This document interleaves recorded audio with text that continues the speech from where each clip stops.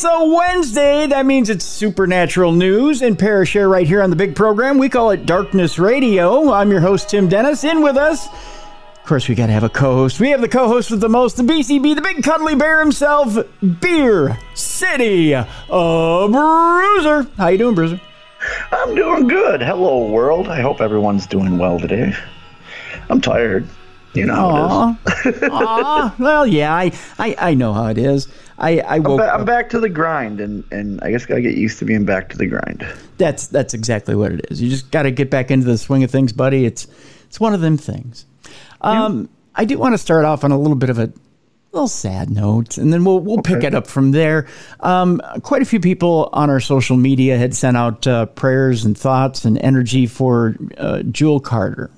A good friend of mine. She's like a second mama to me. Unfortunately, Jewel passed away last night, which would have been Monday night as we taped this.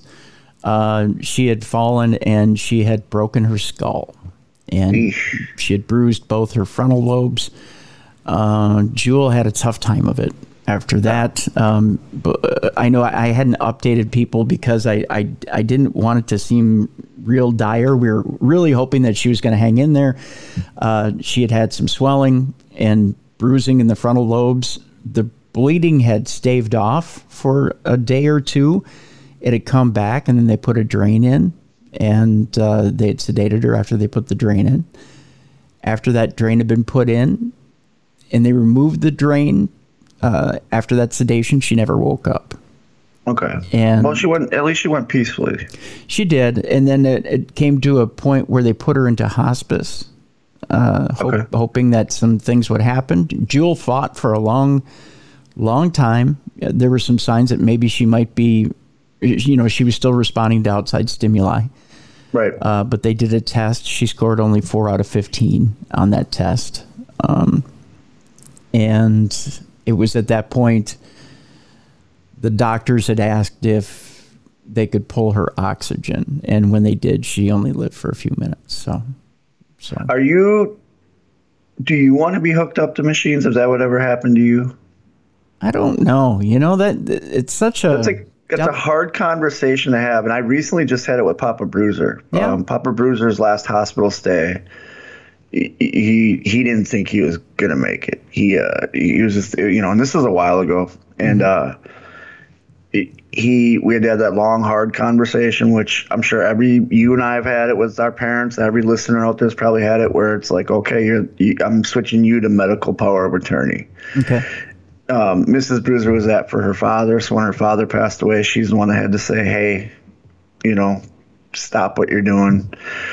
And my Papa Bruiser's like, if I'm gone, I don't want one machine hooked up to me. Just let me go. Okay. And he knows that my mother and my brother and sister couldn't do that. And it's just, that's a hard conversation to have, but it's one that you have to have. So I feel for your buddy. Yeah. Because that's not an easy decision. What was really cool was Max had his wits about him the entire time. And Max's dad went quite a few years ago with a heart ailment. And he's really deep in his faith and knew that, he even said it himself, Daddy needed Mama more than I did. And just was reserved to the fact that she was in pain. They had to administer morphine the entire time she was here. At least her body was here, because she was in that much pain. So he really was mature about the whole process.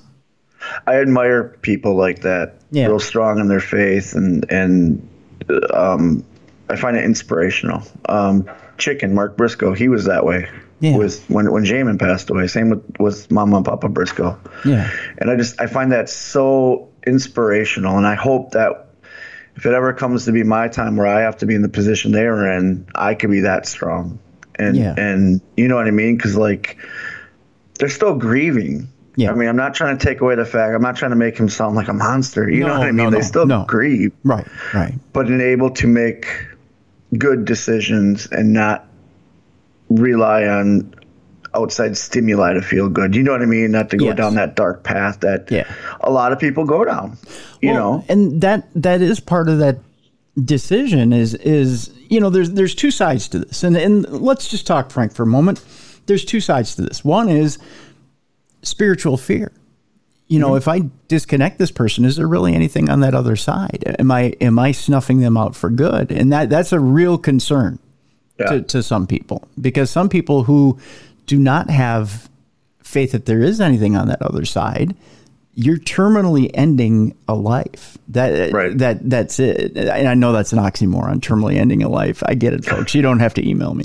But I mean, that's forever, you're done to some people. To others who do have a strong base of faith, that's not the end. It's just a transition. Yeah. And to them, it's okay. It's not as bad as you would think it would be. In fact, it's a mercy. And then there's those in the middle that go, well, but I'm having a hard time because physically that person's not going to be with me anymore. And I feel like if I have just a few more moments, but you have a few more moments of what? Exactly. And that middle ground is also this. This also exists in that middle ground, Bruiser. And I've seen it for myself. I've been a part of it myself. There's also the chance of a small miracle.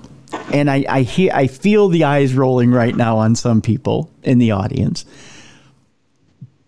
But I've been a part of that miracle at one time. I just last week, one of my classmates that I graduated with died from complications of sepsis.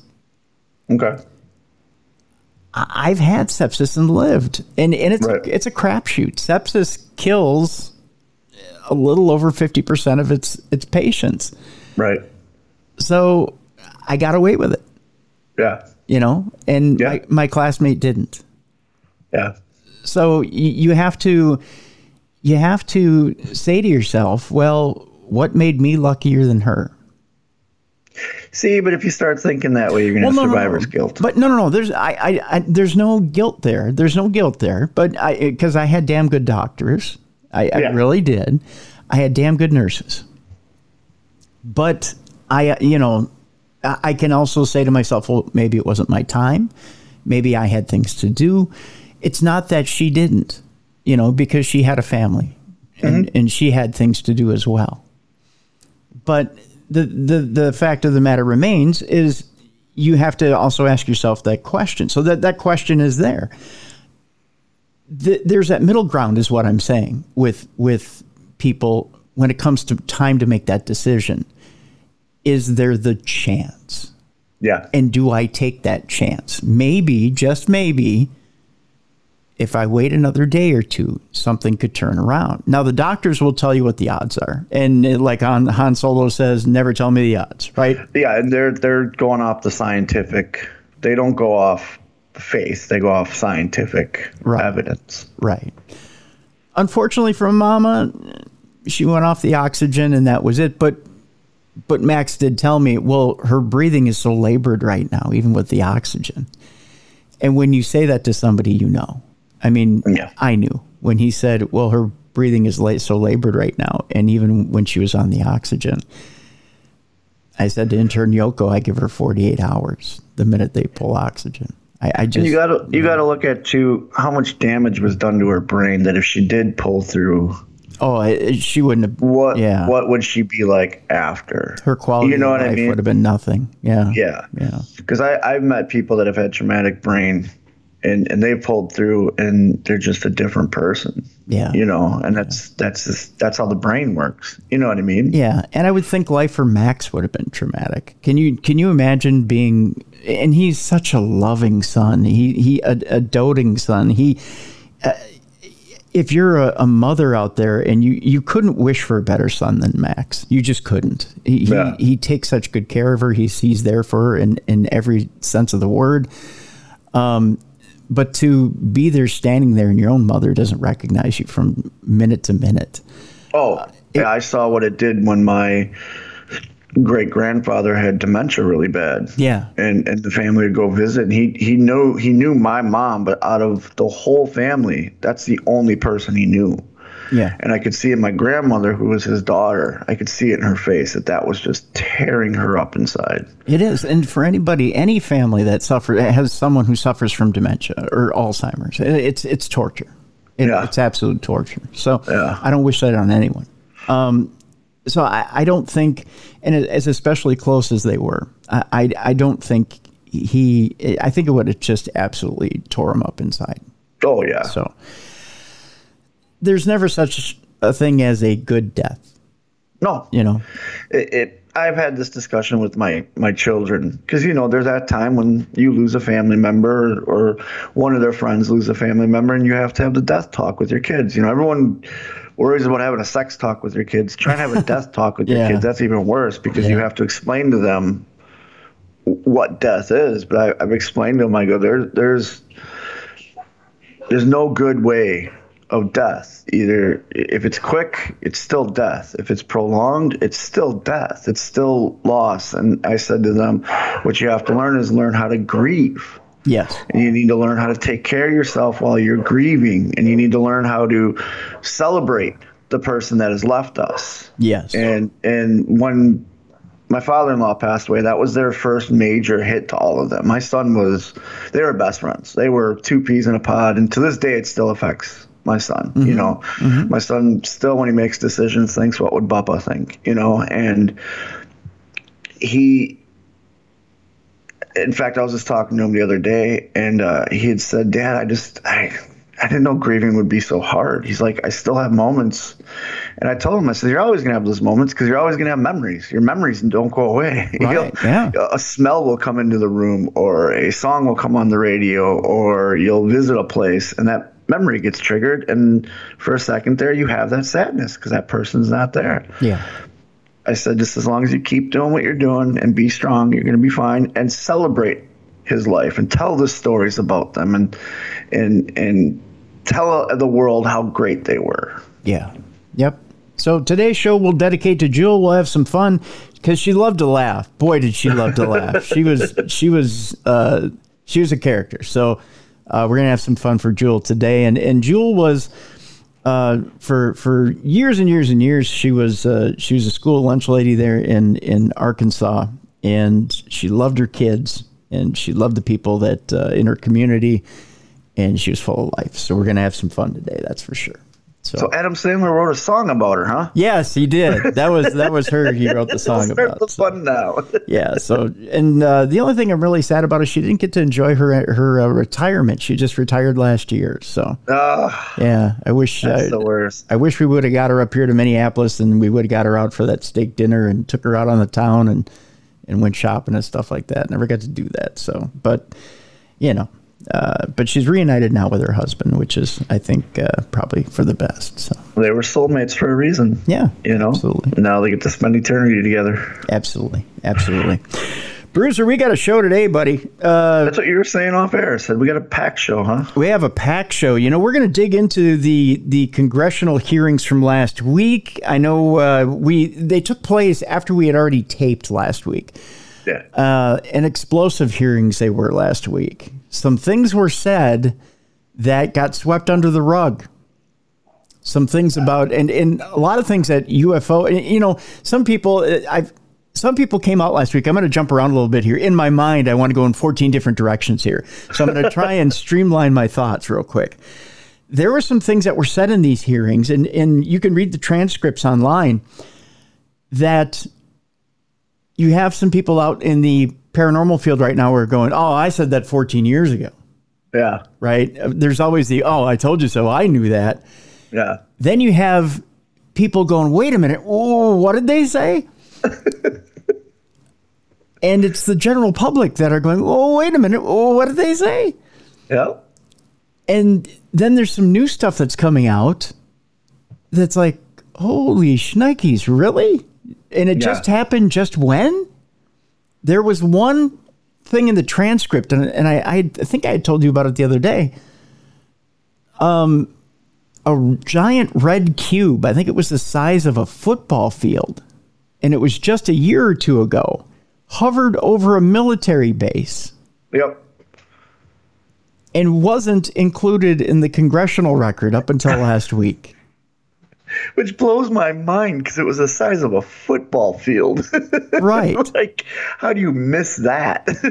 Didn't get reported on the news. Right. Nobody was scrambled to DEFCON anything. No. But it just sat over a military base. Yep. And now we're hearing about it. And now everybody's like, well, wait a minute. Yeah. What happened? And in most countries, that's the hugest alarm. I know, bad English, Tim.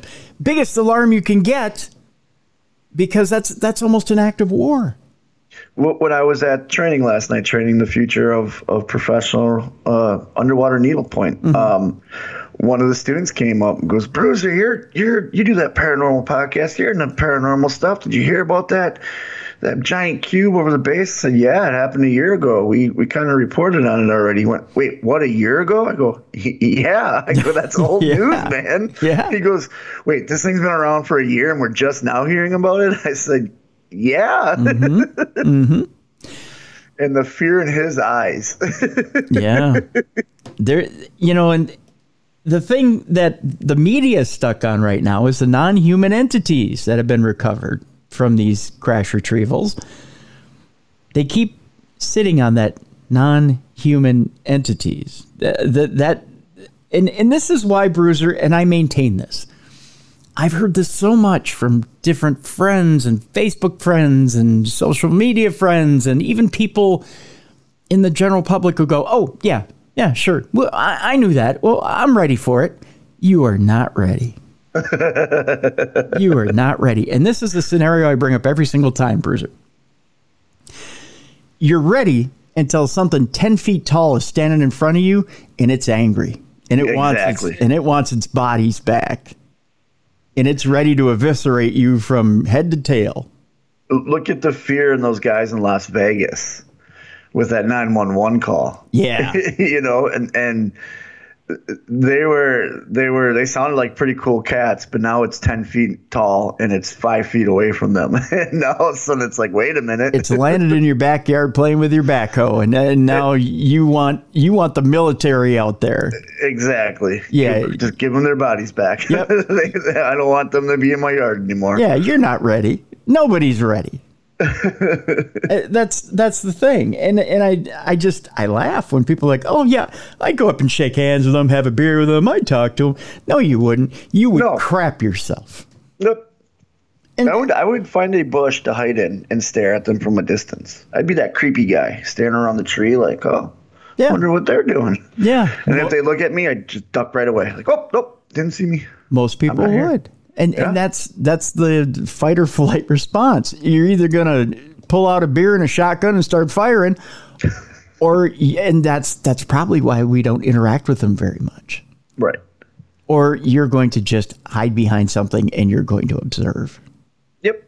You're not doing anything. That's the thing about it. So you're doing what those guys did. You're going to call 911 and get an official out here. That's right. To take care of it. That's right. Well, that congressional hearing on UFOs was held last Wednesday by the Republican-led House Oversight Committee, and it's the third such hearing to be held in just 18 months. The hearing is only the third of its kind to be held in the last 50 years. Think about that. Yeah. The third in 50 years. Prior to the most recent hearings held in consecutive years, no open congressional hearings on the UFO phenomenon has been held since the days of Project Blue Book, a government study on UFOs that ran from 1952 to 1969. 3 witnesses were interviewed by the committee, including government insider 36-year-old David Charles Grush, who said, "I was informed in the course of my official duties of a multi-decade UAP crash retrieval and reverse engineering program to which I was denied access." Grush is a decorated former combat officer in Afghanistan and is a veteran of the National Geospatial Intelligence Agency, or NGA, and the National Reconnaissance Office, or NRO, and served as the Reconnaissance Office's representative to the Unidentified Aerial Phenomena Task Force from 2019 to 2021, and then from late 2021 to July of 2022, he was the NGA's co-lead for UAP analysis and its representatives to the task force.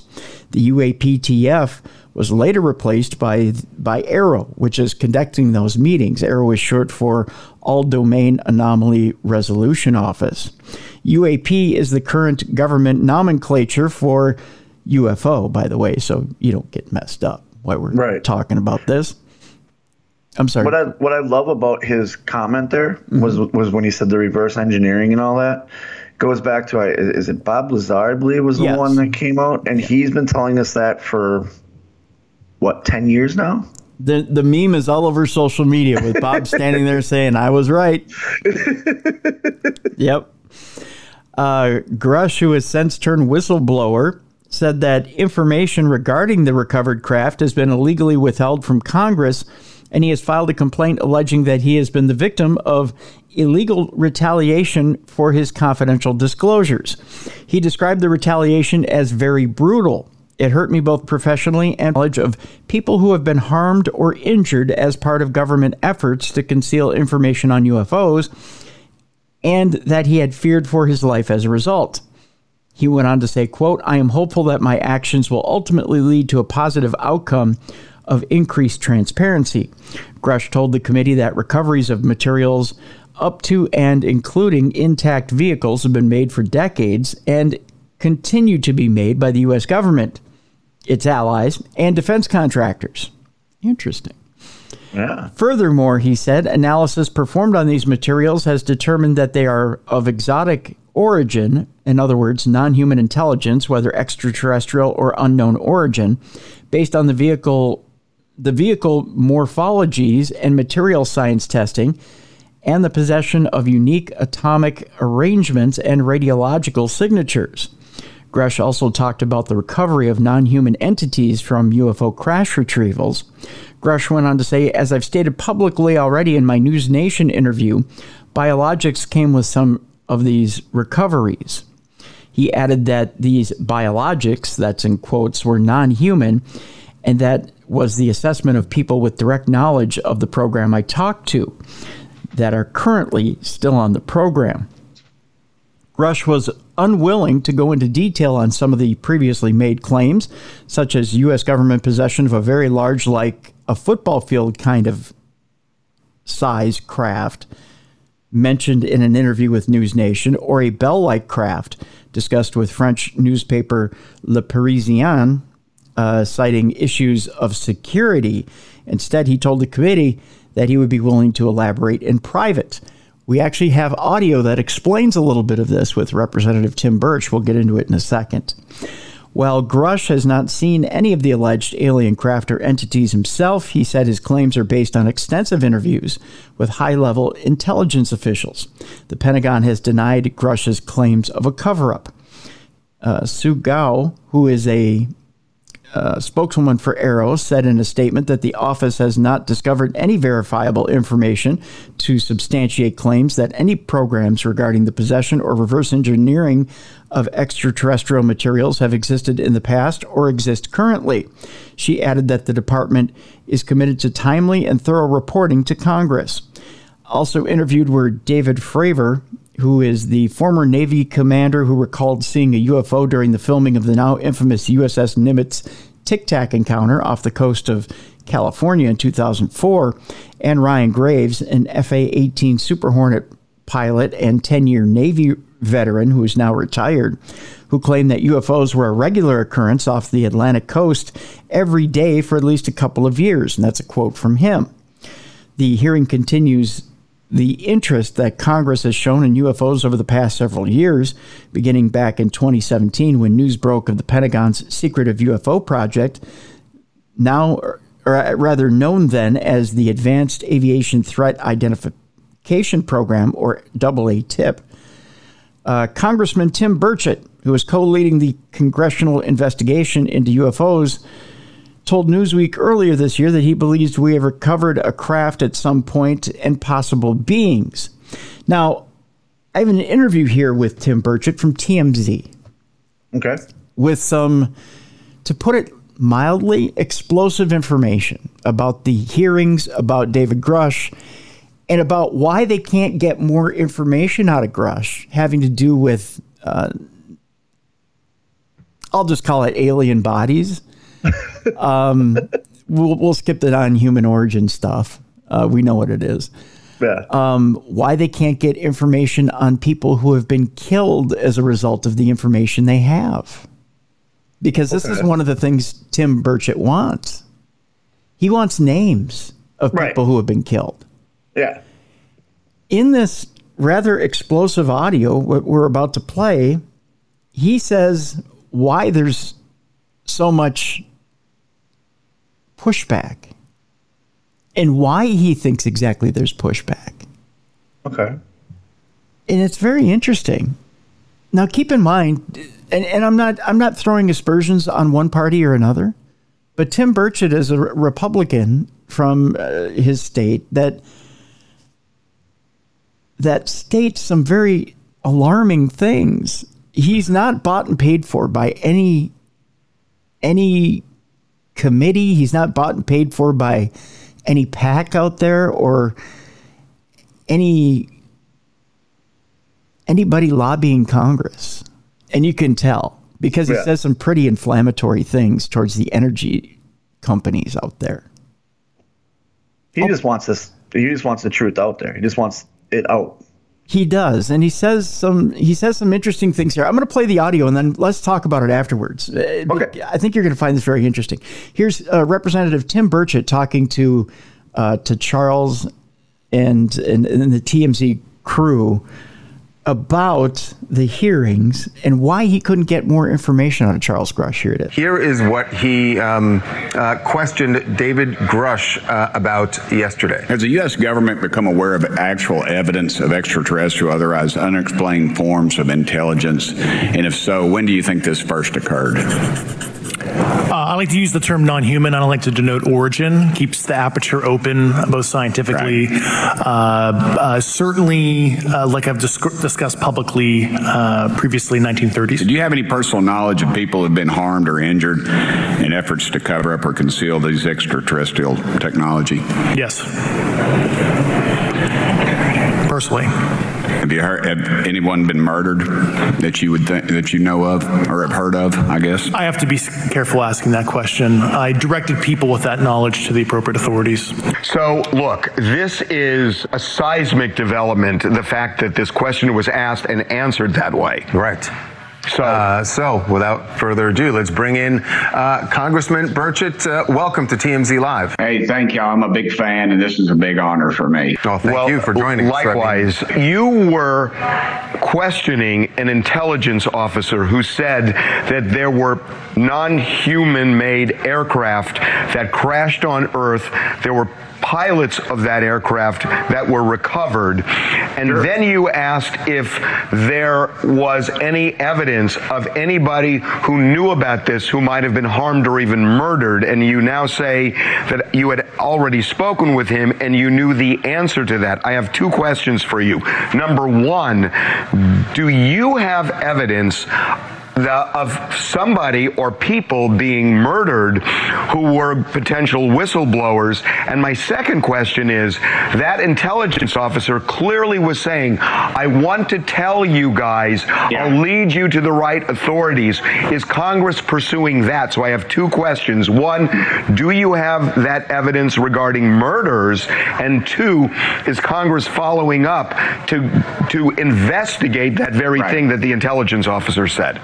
Those two things are tied together. If you noticed, he said in some of his answers, I cannot tell you in this setting. So what he's saying is we have to go to the skiff, which is basically a lead-lined room. You can't take a cell phone in, and then you get briefed on top secret stuff. And so we have to get him in the skiff so he can tell us that stuff. He is a very much by the rules guy, and I don't want to I don't want to get him in trouble or me in trouble. Now, here's the rub. We tried to get in a skiff with David Grush, And we were told no, because he does not have security clearance, which is bogus. So we're making an official request to Speaker McCarthy, who's been very kind, who I went to say, I want to have this hearing. And he's the one that green lighted it to Chairman Comer. And that's why we ended up having this meeting. So those two are tied together. And it's just, it's like whack-a-mole, man. You hit that thing and another one pops up. So we're trying to get that. We've got a letter going to the Speaker. It's a bipartisan issue. Myself, Matt Gaetz, Representative Luna, Jared Moskowitz, Democrat. I'm a Republican. This is a bipartisan issue, and so we're trying to start to get down that road, and we'll get him in the skiff, and we're going to ask those questions because he knows literally where the bodies are, but he also knows where the craft are. So honestly, if you got a craft from outer space and it crashes here, something had to be driving it, or steering it or what have you. So I think we've got it's a multifaceted answer. Congressman, since you started talking about this, you have been contacted by a lot of people. Is it fair to say that you have gotten feedback or recon on this issue from people? Why don't you ask me this? Have I seen stuff that you would not believe? Well, yes. Yes. All right. That's a fair question. And I'll even go farther and tell you this.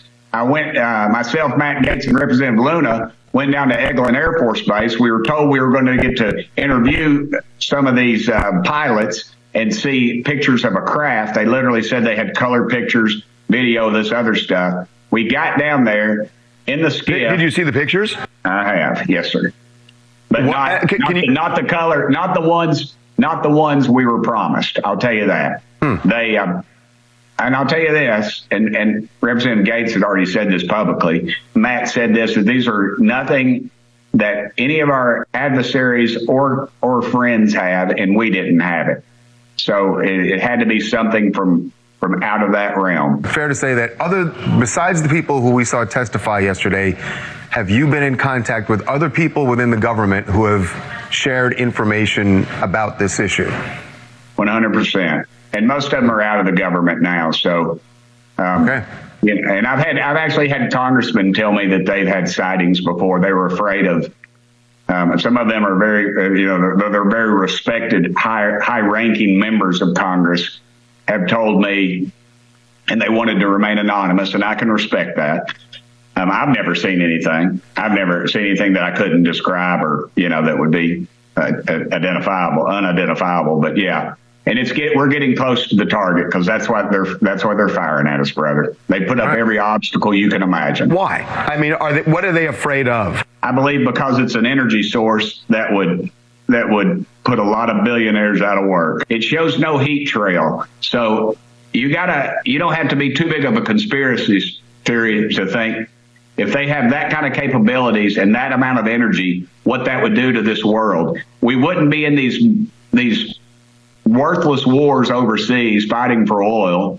We wouldn't have to worry about poor people freezing in the winter or burning up in the summer. We could save our environment. We wouldn't have to dig anything out of the ground. We would have this energy source, and it would put the big boys out of business. So you don't have to use too much deduction to realize that they don't want this technology out, and they want to control it. We don't need to be over in the Middle East and all these other places fighting these wars. Let's protect our own country. We can get that energy right here, and this would be, and the technology too. But you got to realize, if somebody can travel light years at these speeds that we can't even, the pilot said, this is nothing we have. This is nothing we have. And it's not us, because why would we have 14 documented near misses with a $50 million aircraft and a pilot, a very intelligent man or woman flying one of those $50 million aircraft? It's ridiculous. But the energy source is the real money. And it's about power. It's about corruption. It's about money. It's about deceit. And that's what defines Washington, D.C., both parties. No argument there. Congressman, thank you so much, Congressman. You for being with us. That coming from a representative. Yeah, he said a couple things that I really like the one where he said he would only do that because he knows where the bodies are and where the crafts are. And then the reason they're not going to come out so publicly with it is because it's a new energy source. Yeah.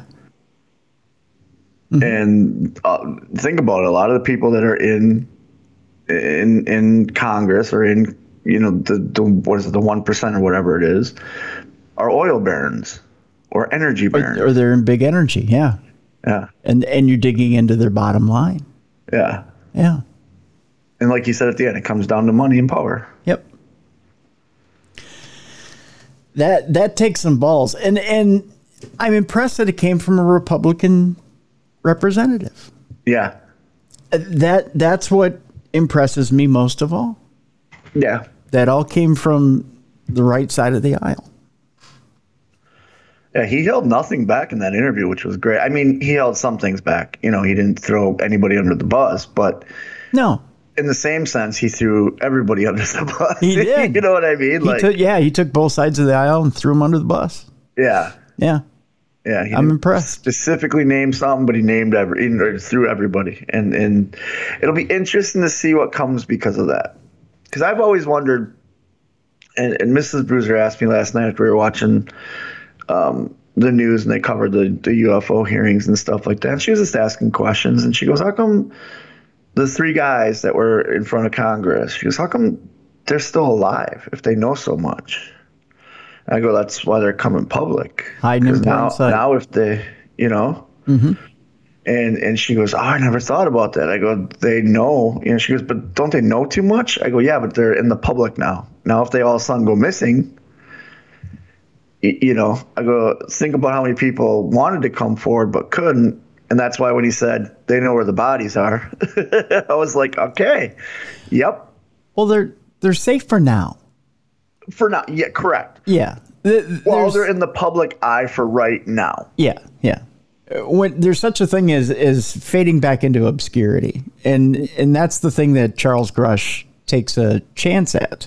Yeah. It's when you start to fade out of the public eye and people forget. And people do have short memories. Yes. No one's going to ask 3 to 5 years from now where Charles Grush is. No. Well, unless he's somehow relevant still. Well, see, you get one chance to be relevant. And again, I use the name Bob Lazar. Exactly. Yes. He was the one who was relevant, who came forward and said, yeah, I've been working on this stuff with the government for years. He was the first, as far as I know. But the most relevant because he kept himself out there the longest. And he's still out there. He's still doing stuff. He's still out there. A little bit quieter, but still out there. Then after Bob, David Grush isn't coming out and saying anything new. He's coming out and saying it different. In that he is the first that is supposedly beyond reproach and working inside the government. Okay. But it's hearsay because he hasn't seen it for himself. Correct. And he's said that publicly. Yeah. So but he's sitting in front of Congress. Now there's hearings. So he's gone one step further than Bob Lazar. So that's his claim to fame. Do you think Congress will bring Bob Lazar in to get in front of them? No. With as much noise as he's made in the past? No, because there are some things there that Congress can shoot holes in. So okay. I don't think Bob makes it to Congress. Okay. But there are others that could be called eventually. Okay. I don't know. It depends on how. This is where it gets so twisted, Bruiser. We've talked about it in the past, and I'll just recap it very briefly, and then we'll move on. It comes down to this, and I think Representative Burchett put it perfectly. Although he hinted at it. You've got Washington insiders, and you've got the people who are elected to office. You've got the career men, and you've got the ones who come in, serve, and leave. The ones who come in, serve, and leave are on the outside. As far as I'm concerned, Even Representative Burchett is an outsider. He's going to, pardon my language, kick up some shit and leave. And the people on the inside know that. They know it's just a matter of waiting out these people in Congress right now. Okay. So if you guys think that there's going to, the whole apple cart is going to be overturned. I almost said apple turd. The whole apple cart is going to be overturned, and it's all going to blow up, and we're all going to find out all this stuff, and the entire American public's appetite is going to be satiated over UAPs, and we're going to find it all out, and it's going to be a happy day in America. You're sadly mistaken. Yeah, they're not going to let us know everything. If you get to know a quarter of it, I'd be shocked. Yeah, I agree. You'll get enough just to whet your appetite, and then it all goes back in the box again. It'll be enough just to say, yeah, you'll get patted on the head, and that's okay, Billy. Yeah, you're right. There's some stuff out there. And now, basically, the way you can put it in layman's terms is you're hungry for a full candy bar, but they're only going to give you a fun size. That's right. Yeah, you get it's enough to wet your whistle. That's right. You get the fun size Snickers, and then you can go home. Yep. There's an article, because of time's sake, that I'm going to post on the description of today's show. And what it is it's about what the hearings are actually all about. The article says aliens aren't visiting Earth. Is this what the government hearings are all about? Are the hearings actually to put us in a false sense of security? Okay. And it takes an interesting angle or slight to this. In other words, it's saying, well, these things are crashing on Earth, but they're not really visiting us, right? It's, I think, to kind of give us that false sense of security. That nice cozy blanket. Yeah. Because we're not getting, that these guys are landing and making agreements with us, or they're landing and attacking us, or, we're not getting the full story for a reason. We're getting it up to a certain point. Because notice they haven't even touched abductions yet. Right. And you know what I mean? And that's a big part of the UAPs in discussion. Right. And I don't think we will get that. I don't think so either. That's part of the big Snickers bar. That's not part of the fun size. Right. So I don't think we're getting that part of it. I think it's too scary for the American public to deal into that. And once you deal in that, it's a whole can of worms. Yep. And because it goes from admitting people have been abducted, and then the American public going, well, how are you protecting us from that? Right. And then the culpability, the responsibility of keeping the American public safe goes back on the government again. And then all of a sudden the Defense Department's overwhelmed because then they didn't do their job to keep us safe. Yep. And then that when we had, I'm trying to remember the name of our guest on who came on and talked about about Eisenhower, and then talked about Jackie Gleason and Nixon. Then you start talking about, well, or not Eisenhower, was it Truman? Truman or Eisenhower? I'm trying to remember which president it was. But the president who supposedly made the deal with the aliens. Yeah. Then you're talking about a president that willingly negotiates with an alien and makes a pact for them to supposedly do whatever they wanted. Right. Just because he's overwhelmed? Yeah, exactly. Things that all of a sudden don't make sense, that we're still holding up that end of the bargain, 70, 80 years later. Yeah. That doesn't make any sense either. So nope. Yeah, there's a whole thing to unravel here that I don't think Congress wants to do. So it'll be an interesting next couple of months. How about that? Yeah. And I think, the thing that's going to stop these hearings is going to be a presidential election. When we get into election season, these hearings are going to stop. Yeah, because you want to focus then on the candidates and not on the actual issue. It's like every election. Whenever there's a major issue, all the issues get put aside because here are all your candidates. You need to do all your research on all these candidates, and they're going to tell you how great they are and all that. Yeah. And no president's running on UFOs. It's just no, there's no one going. No, I'm your green friendly president. I will share all the conspiracy theories and everything if you elect me president, even though that is a good way to get elected president. Yeah, no. It'll go completely on the back burner. Everything will focus on economy and foreign countries and things like that. So you won't hear anything about this when we start getting into the election cycle. So. Yeah, it'll go away. Speaking of going away, it looks like that evidence that Avi Loeb found at the bottom of the ocean may be going away soon. Really? He lost it already, huh? No. He still has it, but scientists are disputing it left and right that Professor Loeb's claims that he found alien technology are just bunk. That's what they're saying.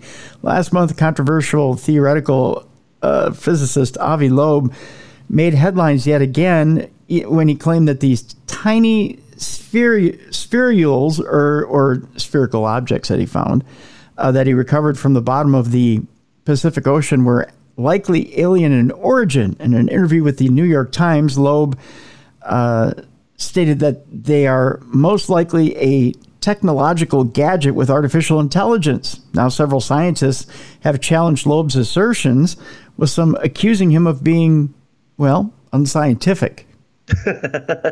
He does jump the gun a lot. Sometimes, yes.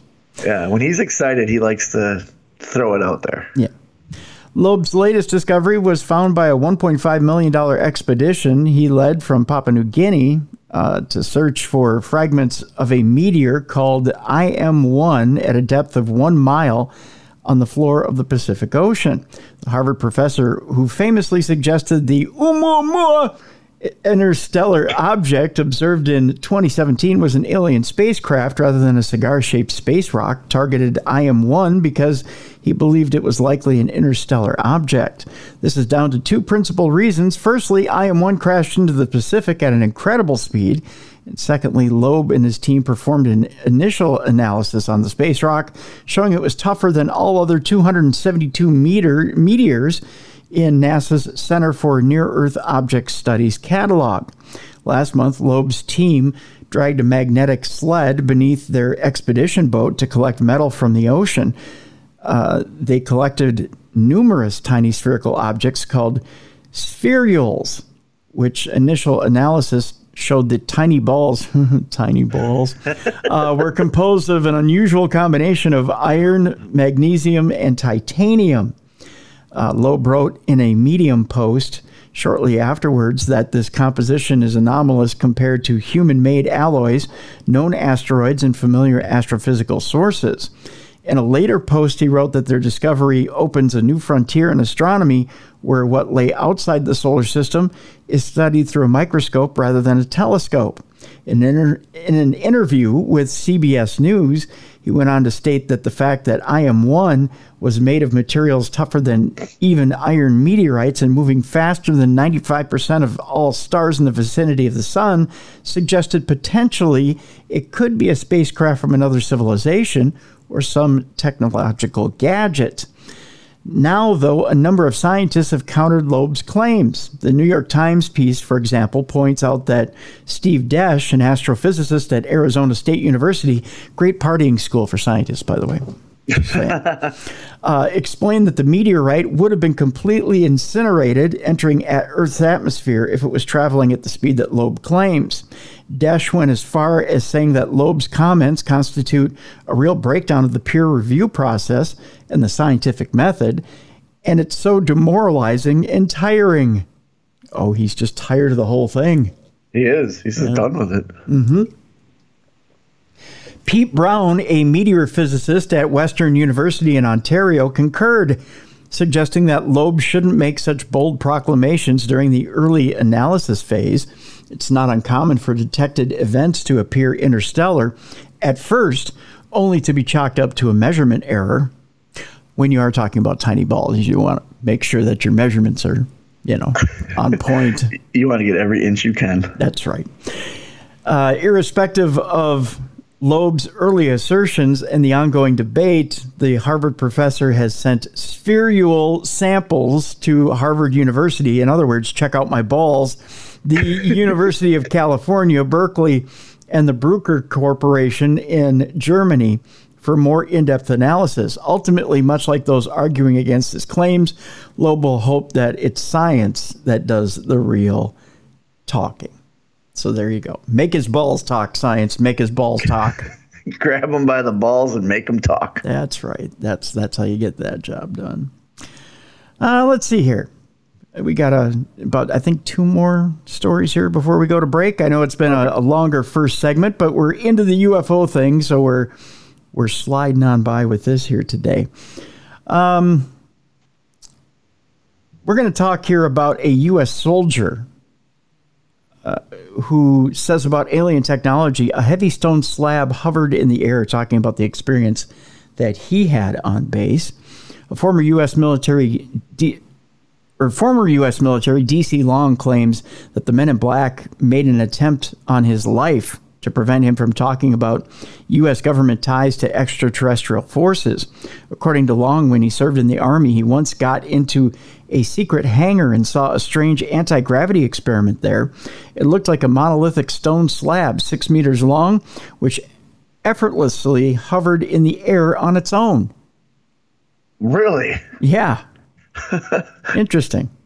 According to Long, in order to keep him silent about what he saw, he was tried to, it doesn't make sense. He was tried to be intimidated by both current and former military personnel associated with the secret project. And he says that once he was attacked, he was once attacked while skydiving, because of which he almost died. The sentence is... That's a weird sentence. How do you get attacked skydiving? I suppose somebody jumps up from above you? I'm going to say, that's okay. That's some James Bond stuff right there. Yeah, it is. Yeah, attacked while... Well, so is hovering cement blocks. I guess, right? Following David Grush's sensational claims, Long contacted ufologist Sean Ryan and told him about what he saw while he was serving with the 18th Airborne Headquarters at Fort Bragg in North California. During his service, Long traveled to North Carolina to help his father, who was a military contractor, was hired by the authorities to build a building where soldiers were trained in the use of weapons. When he arrived there, he was led by local soldiers, to the development site, passing through the secret hangar, Range 19. There, Long became an accidental eyewitness to a strange anti-gravity experiment with heavy stone slabs. I saw this giant monolithic slab just standing there, he went on to say. At first, it didn't cause any alarm. I didn't attach much importance to it. But the closer we got to it, the better I could feel its intense vibration. He saw that this monolithic huge slab hung silently in the air with no visible means of support. And he felt a powerful energy emanating from it.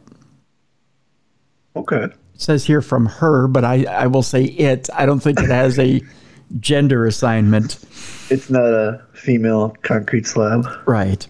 It was like being in a concert, he went on to say, standing next to one of the speakers penetrating your body, but without the noise. The soldiers led Long through the hangar very quickly, and soon he was at the construction site where he met his father.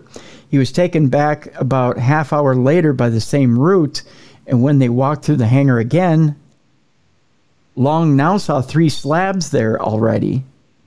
Next to the first, there were 2 more of the same size. Long saw how these heavy-looking slabs were carried away without the use of special construction equipment, as if they weighed almost nothing. The very next day, after Long observed the floating stone, his father's offices were looted and his company went out of business. Long and his father were always close, but their relationship became very strained after that.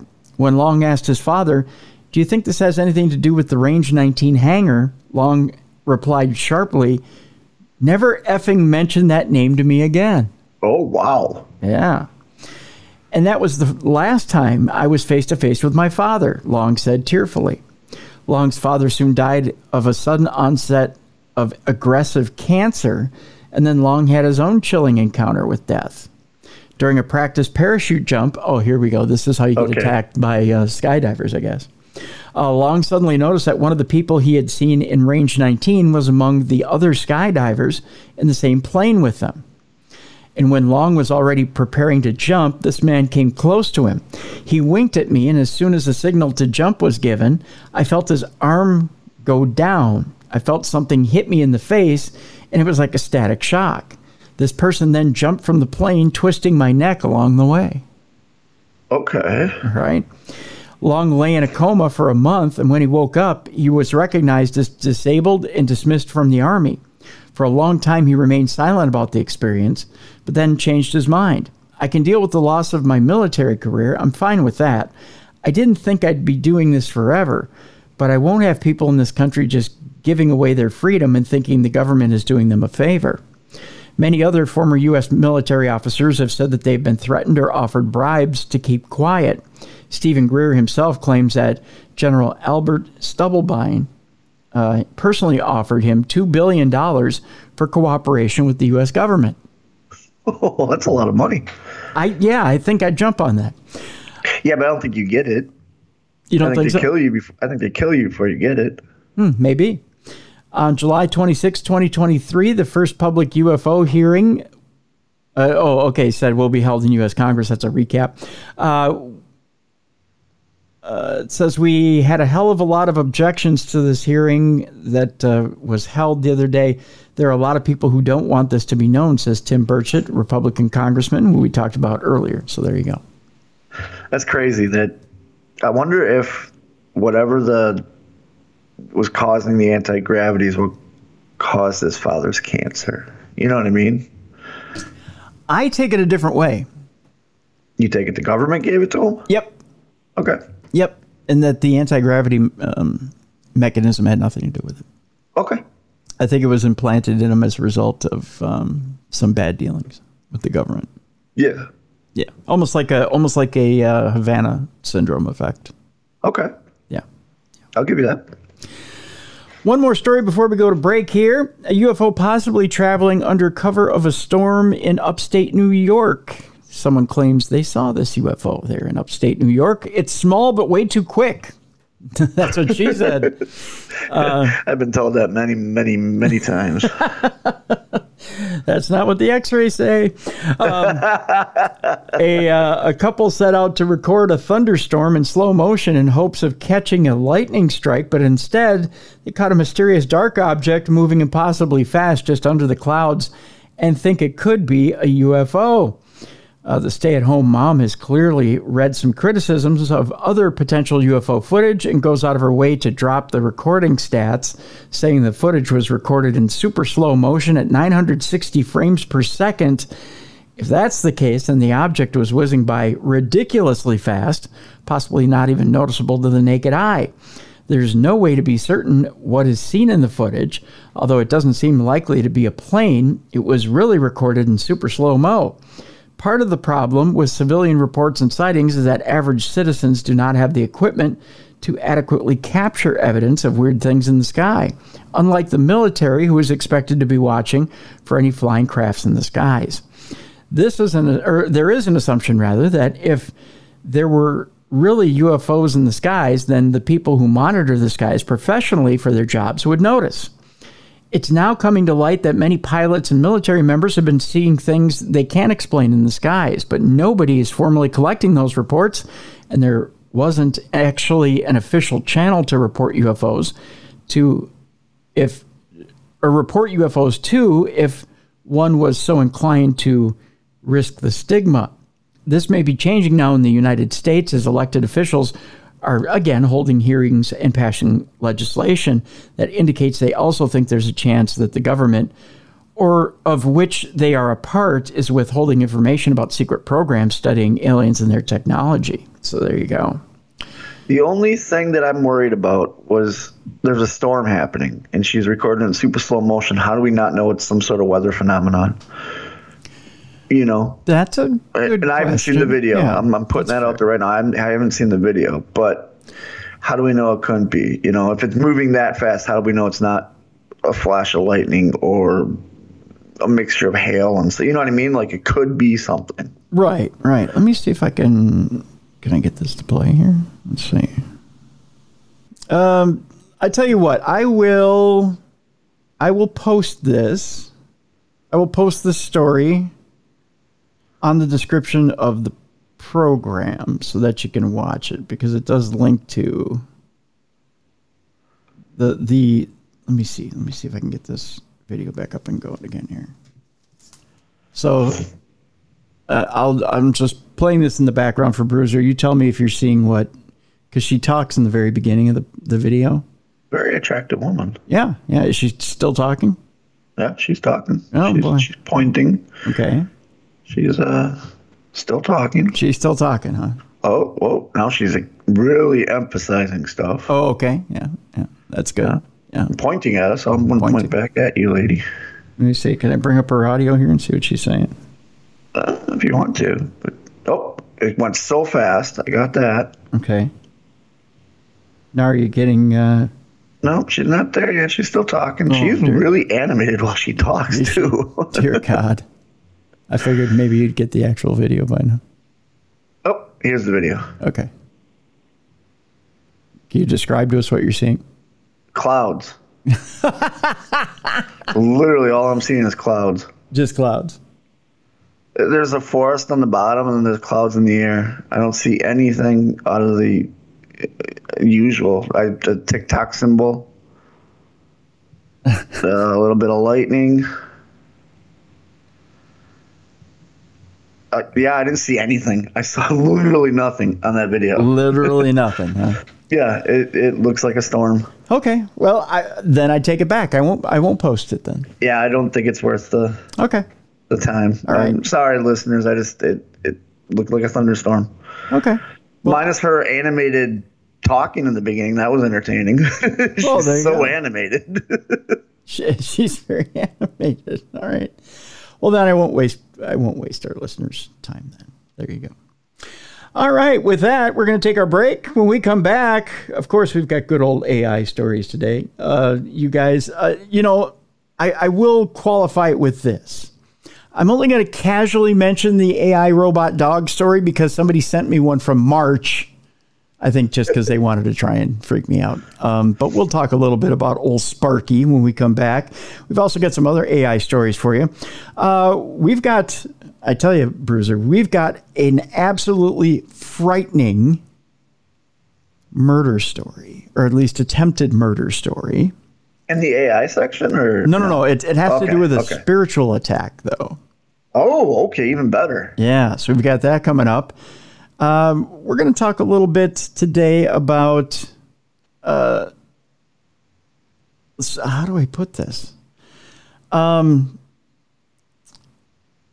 It's a scam, but it has the scammers posing as God. Oh. Okay. You can follow God on Twitter. Yeah. I don't know how you get away with that, but we'll tell you about it. It's an interesting little supernatural scam, if you will. And we're going to end the program today by telling you about the death of the world's oldest person. Oh. Yeah. It's a little bit of a sad note, but it's inspiring at the same time. So that's how we're going to wrap up the program today. It's Supernatural News and Parashare on a Wednesday. Yeah, we hit you with the aliens early because it was some heavy stuff, but we're going to lighten it up here in the second half of the program. We've got that dreaded AI coming up in just a moment. Nightmare fuel after the break here on a Supernatural News Wednesday and Parashare here on the best in paranormal podcasting. This is Darkness Radio.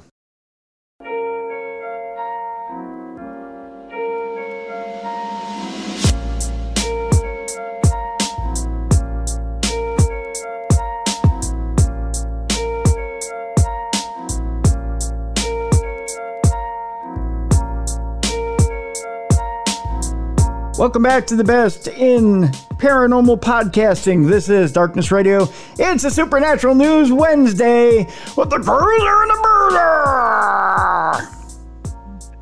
Bruiser. It wouldn't be Wednesday without us, I don't think. No, it wouldn't be. It wouldn't be a Wednesday, that's for sure. I get a lot of listeners telling us that. Really? That it wouldn't be a Wednesday without us? It wouldn't be a normal Wednesday. Aw. We got listeners that are at work and on their drives and all that. And I know you appreciate it, and so do I. Yeah, most definitely. Bless your heart. Bless your heart. I'm glad we could be a part of your day and kind of entertain you. Kind of entertain you. Want to remind you guys real quick before we launch into the second half of the program to support our sponsors, if you would. Our sponsors keep us on those Wednesdays so that you can keep hearing supernatural news. Just real quick, a couple of our sponsors that we want you to check out. Factor. We want you to check out Factor.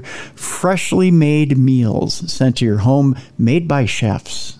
And they are delicious. Oh, are they delicious, Bruiser? Just real quick, Factor. If you go to factormeals.com/darkness50, you get 50% off your meals. Ooh. And this week, Bruiser, I'm just going to tease you a little bit, just real quick, because you know we love food on this program. Yeah, look at us. Of course we love food. Yes, sir. Cheesy bacon ranch shredded chicken. Oh, you had me at cheesy. Yeah, I know, right? A little bit of cilantro chicken with brown rice, black beans, and some spicy corn escape. Oh. Mm-hmm. Getting hungry. Getting hungry. Gotta love that. And they have different programs as well. If you're on a keto diet, you can get yourself a keto menu. Otherwise, you can go Protein Plus. You can go Carb Smart. You can get such good stuff. If you're looking to eat different in the summertime, getting into fall, if you want to look good, if you're looking to look good, getting into this last half of the year, if you just don't want to sit in front of the TV, watch football, and eat Cheetos. If you actually want to look good, start looking good by eating with Factor. Factor, again, fresh made meals, chef prepared, and man, the presentation on these is amazing. They're great meal prep meals. That's what I love about them. They are, and are they tasty? My God, they're in the underwater needlepoint world. This is the place to go. Yep. And you know how those guys love their bodies. And I'll tell you, folks, they have some add-ons as well, some breakfast add-ons that'll absolutely kick you in the behind. Tell them the one that you told me off air that got us both drooling. Oh, okay. So coming up in a couple of weeks, folks, listen to this. Okay. Strawberry cobbler pancakes. With almond oat streusel, strawberry jam, and chicken sausage. Come on! Come on! That's not even playing fair. No. You know? Yeah. So again, go to factormeals.com/darkness50. Get 50% off your order. Just do that for us. That's right. The other sponsor we want to tell you about, Mint Mobile. Good old Deadpool. That's right. Deadpool's saving you so much money off your phone bill. It's ridiculous. Right now, $15 a month, Bruiser. And that's 5G. That is crazy. Isn't it, though? And the best thing, they work off of T-Mobile towers. So anywhere you're getting T-Mobile, you're getting service. Oh, okay. T-Mobile's everywhere. T-Mobile's everywhere. Yeah. So that's the deal. And how do you get Mint Mobile for $15 a month? Here's how. Mint Mobile doesn't use brick and mortar stores. It's all online. And it's so simple. You can either get an eSIM or a regular SIM card for your phone. And if you're using eSIM, I know eSIM, I saw you tense up there, but it's really easy. I use the eSIM with my iPhone. Well, that's what we just switched to eSIMs, and it's so easy. Yeah, for me and Mrs. Bruiser, it was really easy. And then because my daughter's in a different state, it took a little bit longer, but it was still a very easy process. The only reason being is that she's in a different state, so it's all over online. Yep, it's so easy, so simple. And I'll tell you what, I've been taking my iPhone everywhere with Mint Mobile. Man, the data, the to be able to I watch programs on my phone everywhere. It never skips, it never stalls, and the HD quality is so good, man. Oh, I've been like on Saturday nights. I got to tell you, we talk about the underwater needlepoint. Oh, yeah. AEW has Collision on Saturday night at the worst time ever because I like to go out and do stuff on Saturday nights. Everybody does. Yeah, but I want to take a peek at my phone, see what's going on. So I take a peek at my phone, Everything is crystal clear, HD. Oh, it looks so good on my iPhone, I'm telling you. So you can keep up to date. I can. I could text. I could talk. Although a lot of people don't talk on the phone these days. They think I'm weird if I call them. But yeah, texting and social media, everything. It just moves so fast right there on Mint Mobile. So we want you to give it a try. We got a special right now if you use Mint Mobile. And it's real simple. Just go to mintmobile.com/darkness. You're going to cut your wireless bill to $15 a month. Mintmobile.com/darkness. Sign up for your wireless plan. That's unlimited data, unlimited talk, unlimited text. $15 a month, Bruiser. Nothing wrong with that. Saving some money everywhere. Look at us. That's right. Saving money everywhere, getting good food, getting good phone service. I'm telling you, just stick with your boys here at Darkness Radio. Oh, Bruiser. You know what? I know what you're going to do. It's nightmare fuel. Yeah, it's nightmare fuel time, buddy. You know we do this every week. Oh, I know. I'm not surprised. It's nightmares. Our listeners can't leave us alone with this either, and that's okay. We don't want you to. If you have a story that you want to send to us, just send it to tim@darknessradio.com, and you can scare the pants off of us with stories like this. I think they like seeing us scared. I think so, yeah. By the way, check your bylines, folks, right there at the top of the page. This one sent to us by a listener about Sparky, the world's first AI-powered robotic dog with musculoskeletal limbs. Look at the sinew on Sparky as he chases you down and bites your wiener off. Yep. And then proceeds to eat your face. See, normal puppies will wait till you're dead before they eat you. This one, just going to eat you. Yeah. Sparky, by the way, offers open source programming capabilities and it's simple for consumers to operate with a remote controller app. Oh, sure it is. Until the app doesn't work anymore and Sparky just turns his attention on you and taking a chunk out of your ass. Or you get that psychopathic friend that thinks it's a good joke to have the dog come up and sniff you in the crotch, and the dog's like, no, I'm just going to bite you. Yeah, exactly. Let's see, where is this little sumbitch available? In case you're looking for a good prank for someone for all time. The robotic dog Sparky is available on Kickstarter, allowing consumers the chance to experience pet ownership in the future. Noted the Robotics and Automaton News Report on my doorstep every Thursday at 5:30 a.m. The Hengji Future Team, headquarters in China's Guangdong province, which I think they only named it that so you could laugh at them, is credited with designing Sparky. Is that the name of a movie? The Guangdong province? Yes. You only got it in the back of every video store ever in the 80s and 90s. Yeah. So, yeah, but check your bylines, folks. This came out in March. So, yeah, that's an old one. That's a long time ago. Yeah. 5 months ago. That's a dog's age back. For in the world of AI, that thing probably has full skin, full fur, razor sharp teeth. That's right. It's probably already murdered somebody. That's right. But another story that another listener sent us is right on time. I will never, for the life of me, Bruiser, get what people see in a sexy AI automaton. I don't either. Yeah. I don't get it. I don't. Social media is fawning over 19-year-old influencer Mila Sofia, but she's not real. Oh, gosh. Yeah. Mila Sofia looks like your average influencer. She's 19 years old, blonde, and has almost 100,000 followers on TikTok.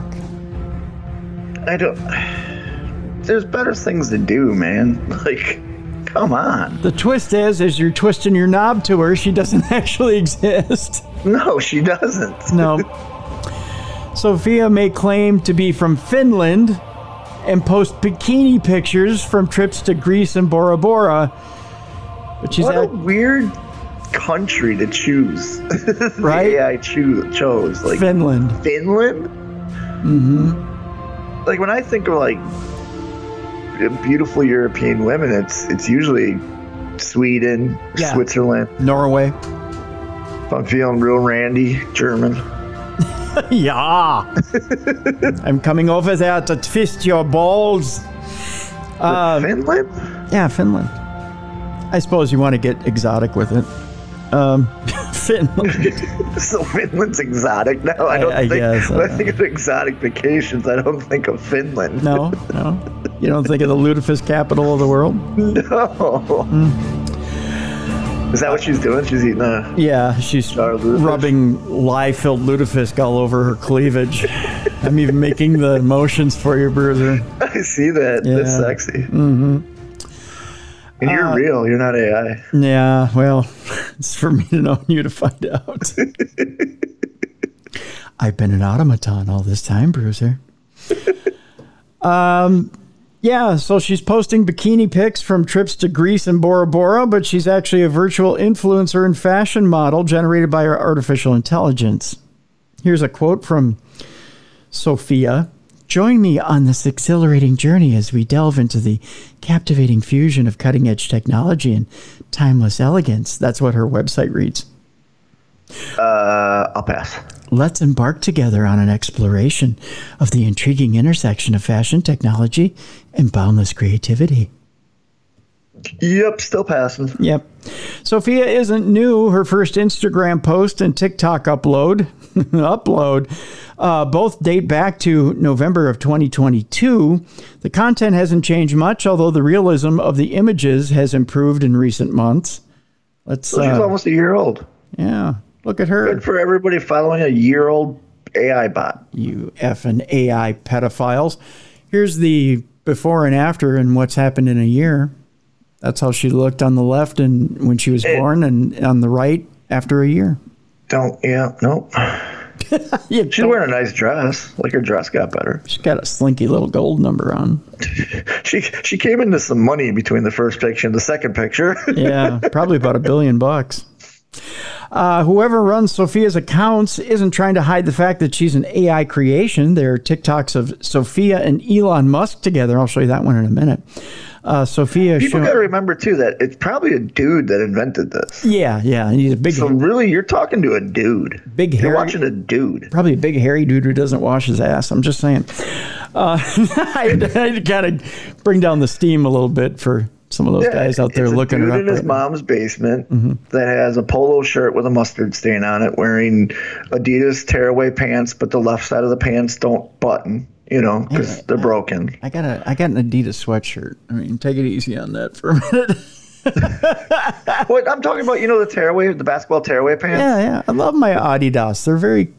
You have the tearaway ones? No, I don't have the pants. I'm talking the tearaway ones where on the left side the buttons don't snap, so it's always open. Yeah, no, I know, but I like the clothing. It's very comfortable. All right, we'll go with FUBU. I have a FUBU sweatshirt. It's very old. Pants. All right, let's go with Puma. Okay, yeah, I don't own it. Puma? Okay, yeah. Puma. Although it's very cheap at JCPenney.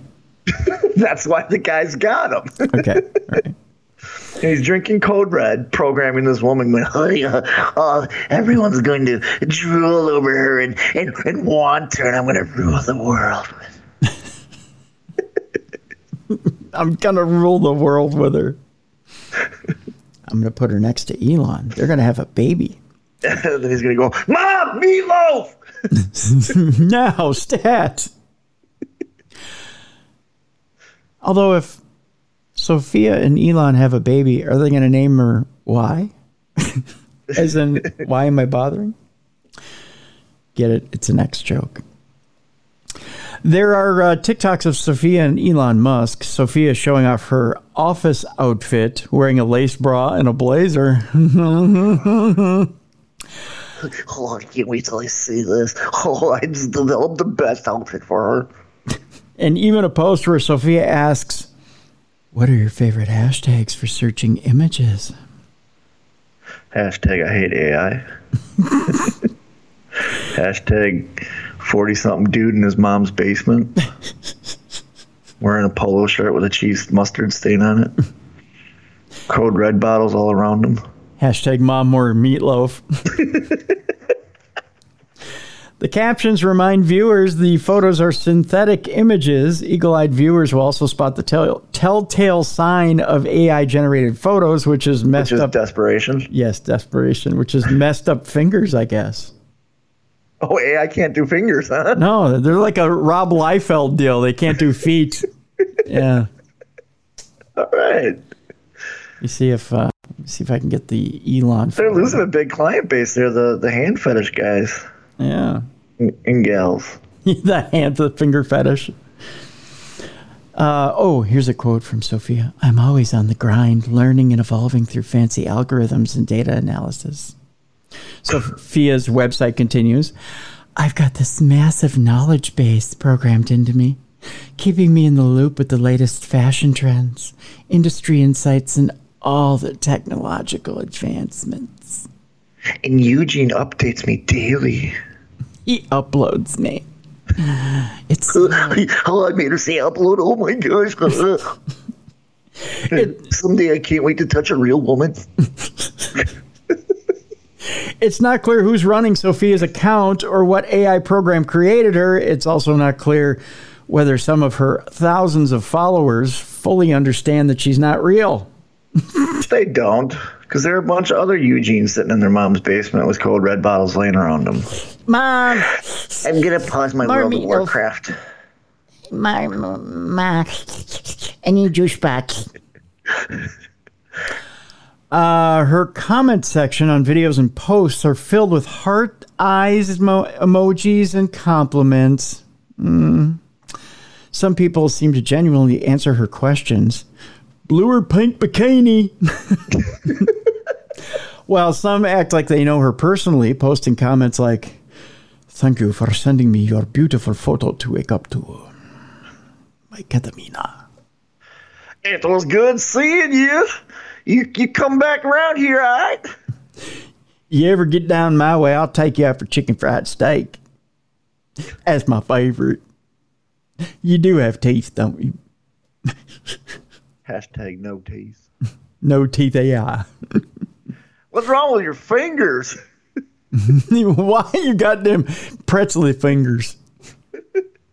Don't reach that with your good arm. Don't touch my cock with your fingerly fingers there. You might break it. And then Eugene in the basement. Oh, yes, they're fawning over her. Oh, I can't believe it. It's a puzzling new turn in the road to AI content, futurism reporter Victor Tangerman writes. While deepfake porn has proliferated online, the allure of influencers is arguably more complex. If we follow human influencers for a parasocial taste of a glamorous lifestyle, why would we follow a bot instead is the question. Is AI the new phone sex, do you think? I think so, yeah. It's scary. Yeah. Because, people thought when they called phone sex lines, it was actually a woman sitting in her bedroom in a negligee, when really it was just a woman sitting in a cubicle with a headset on reading Vogue. Yeah. Scary. Aside from Sophia's bikini-clad picture, she's otherwise not overtly suggestive in her posts. Some virtual influencers play into this, like Luzu, who is described as an AI model and waifu, and has more exaggerated features. You know why she's not doing any sexually suggestive anything? Is because the person that designed her has never had sex before. That could be. So you can't program it into her. And they draw vaginas like octopuses.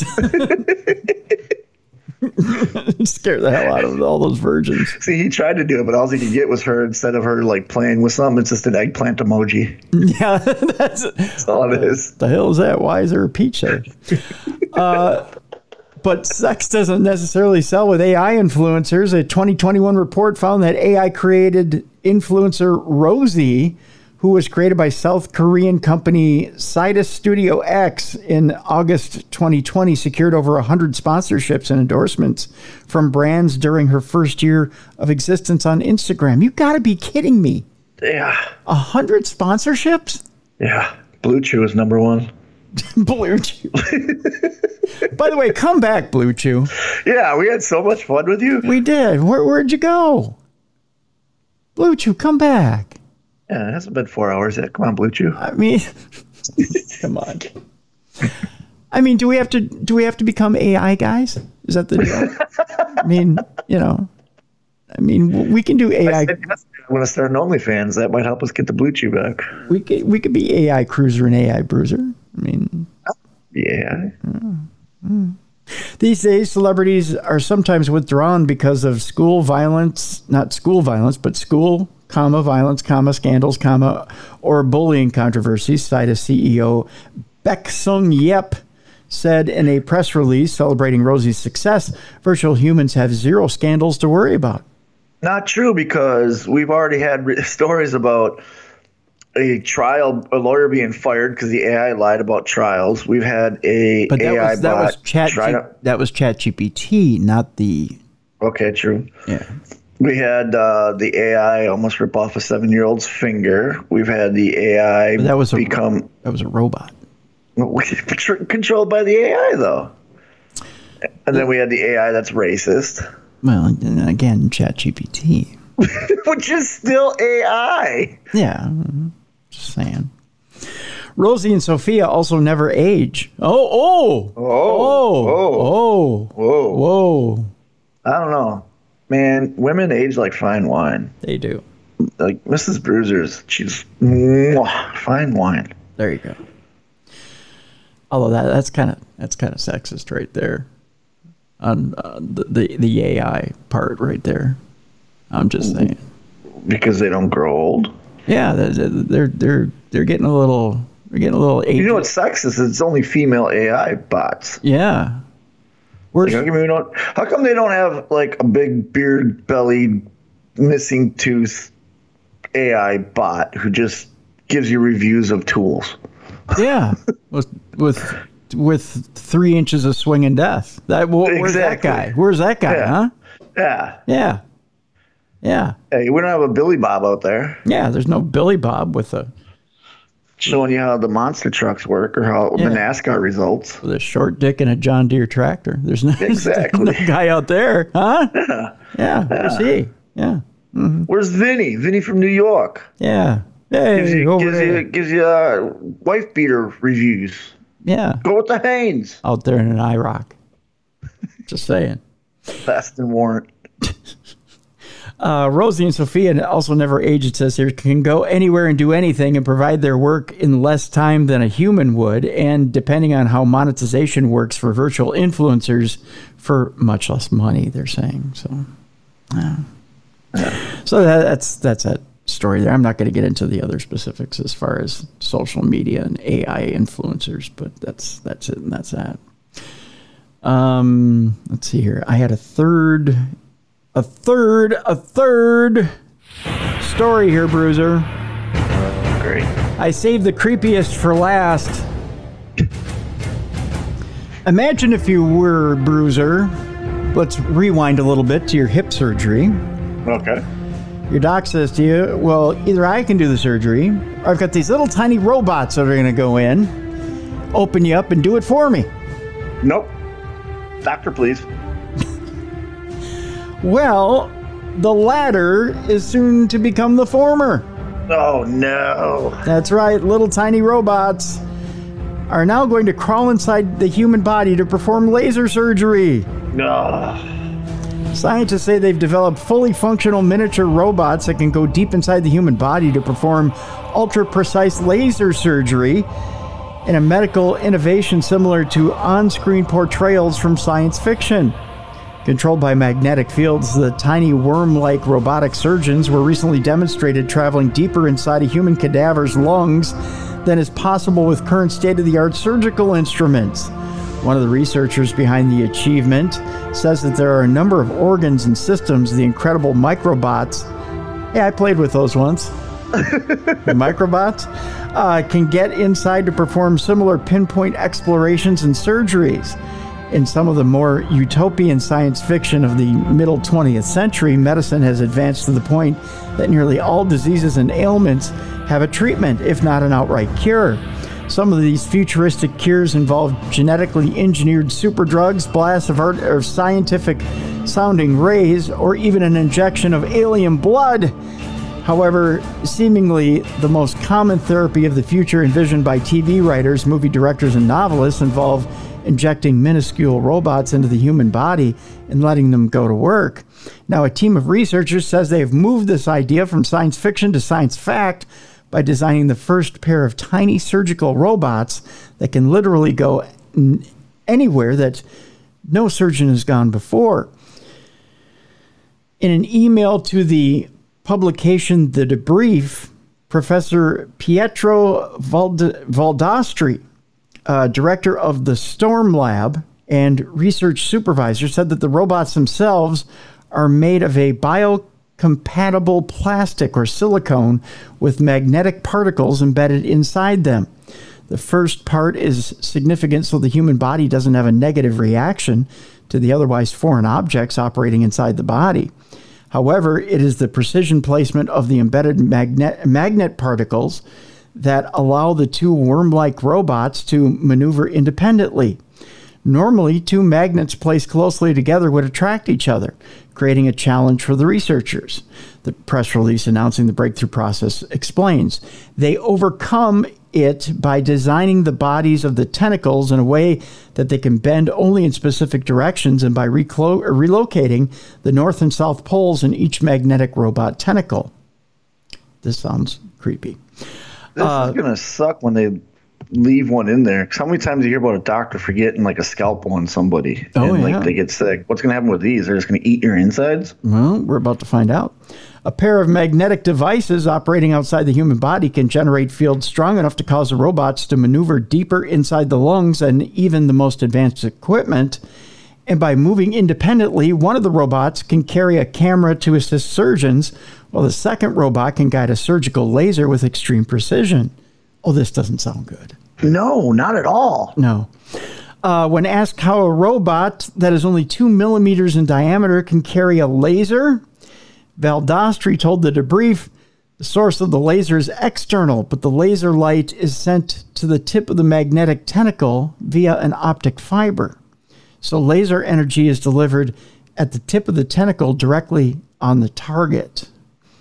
In a video released by researchers, the pair of miniature robots are seen navigating deep into the lungs of a human cadaver.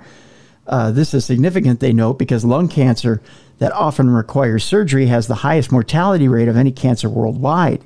Still, when asked by the Debrief if the miniature robots can work in other areas of the body besides the lungs, they said there were a number of biological systems that would accommodate these microsurgeons perfectly. Yikes. This is terrifying. Yeah. They're talking about using this for the brain, the pancreas, the bladder, and other body cavities that are accessible through a narrow lumen. They can keep their worm away from my body cavities. The cardiovascular system, by the way, is also another potential district of use. So they could use it on your heart.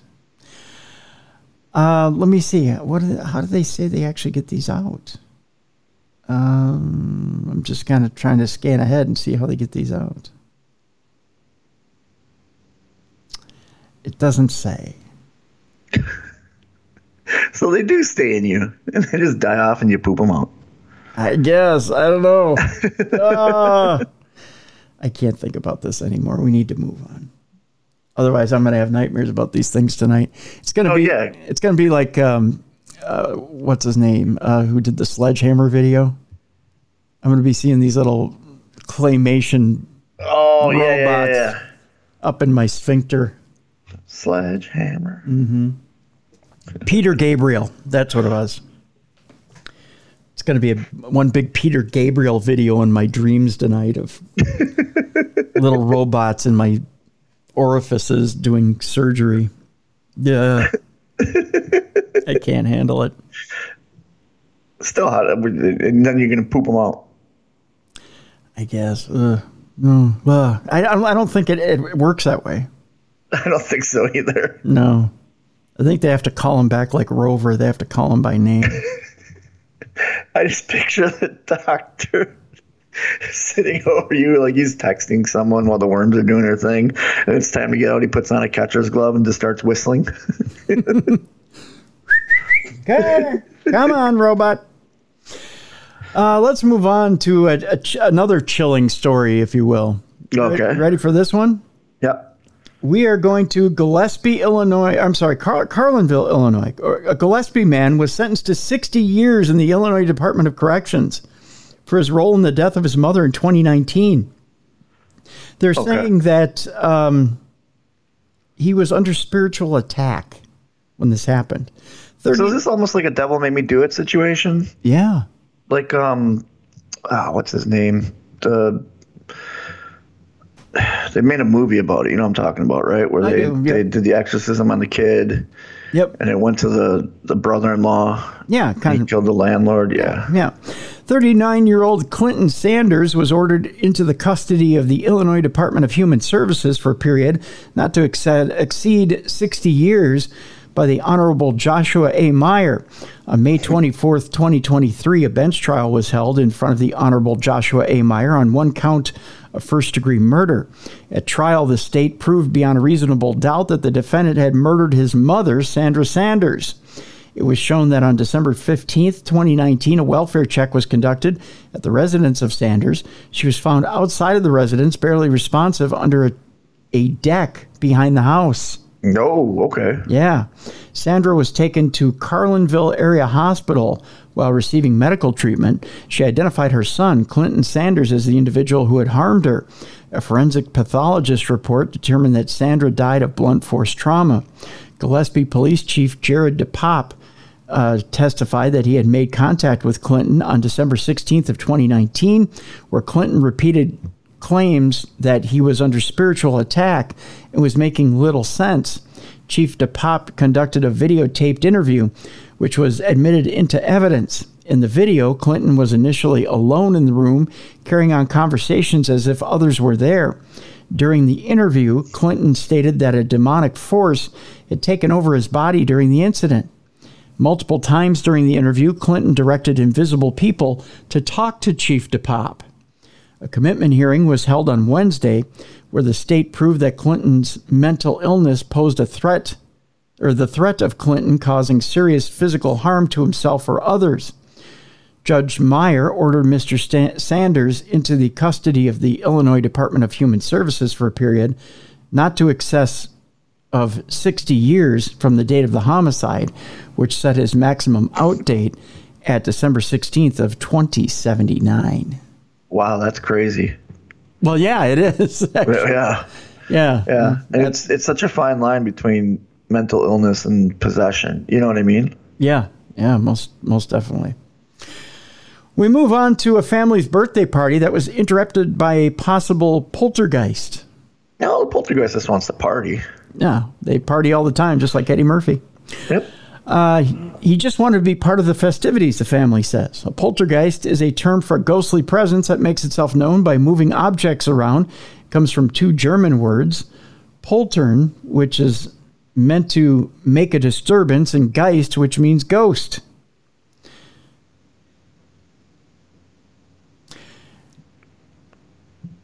Most people know this obscure term for a type of German ghost now thanks to the famous series of poltergeist movies from the 1980s. There, the creepy entities did more than stack chairs and float things around a room.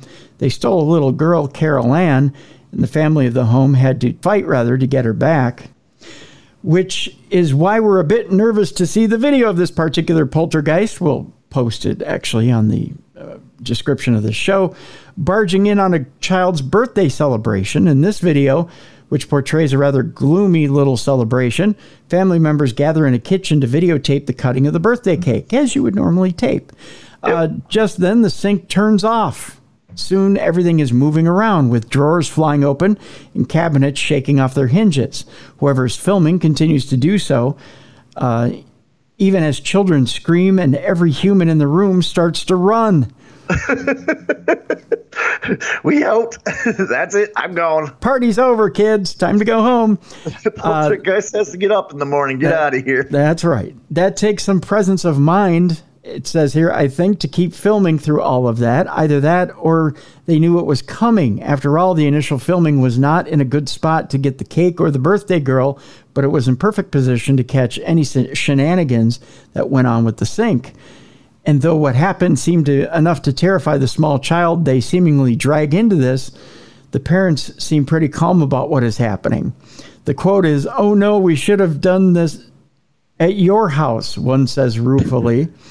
"Yeah, I hate it when the ghost that lives in my home causes so much damage we have to decide to have dessert at Grandpa's instead." Wow. That's exactly how real humans would respond to a haunting. Mostly we feel bad for the little girl. She seems truly frightened, and that's not right for anyone to do, ghosts or pranksters. If it was a hoax, those are some dick parents. Right? Yeah. We decided... Like, oh, we'll get little Betsy, watch. We decided we wanted to have a poltergeist birthday for you.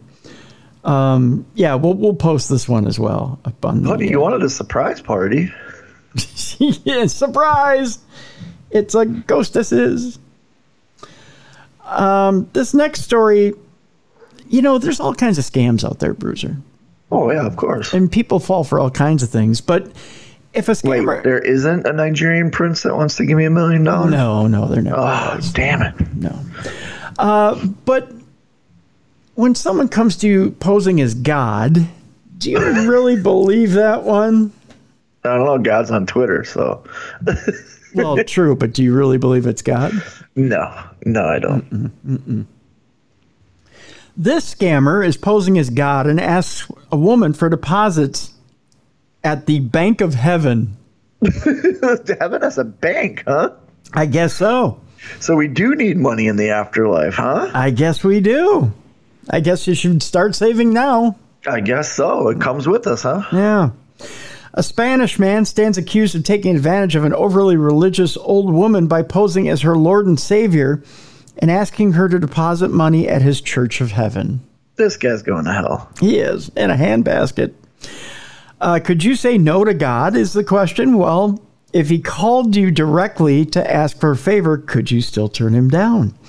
Esperanza, an elderly woman from León in northwestern Spain, could not refuse God when he called her on the telephone and told her to put her savings in his Church of Heaven because it offered her better interest than earthly ones. Oh, Jesus Christ.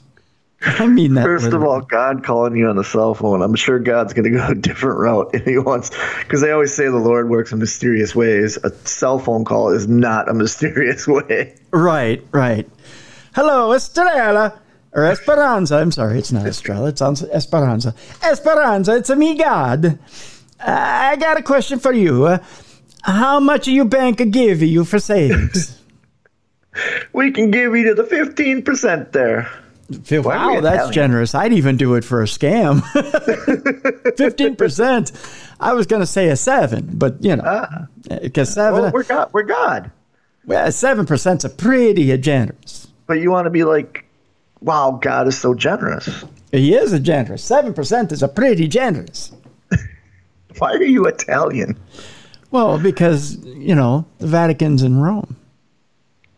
So God's Italian? Yeah. Plus, he's a loan shark.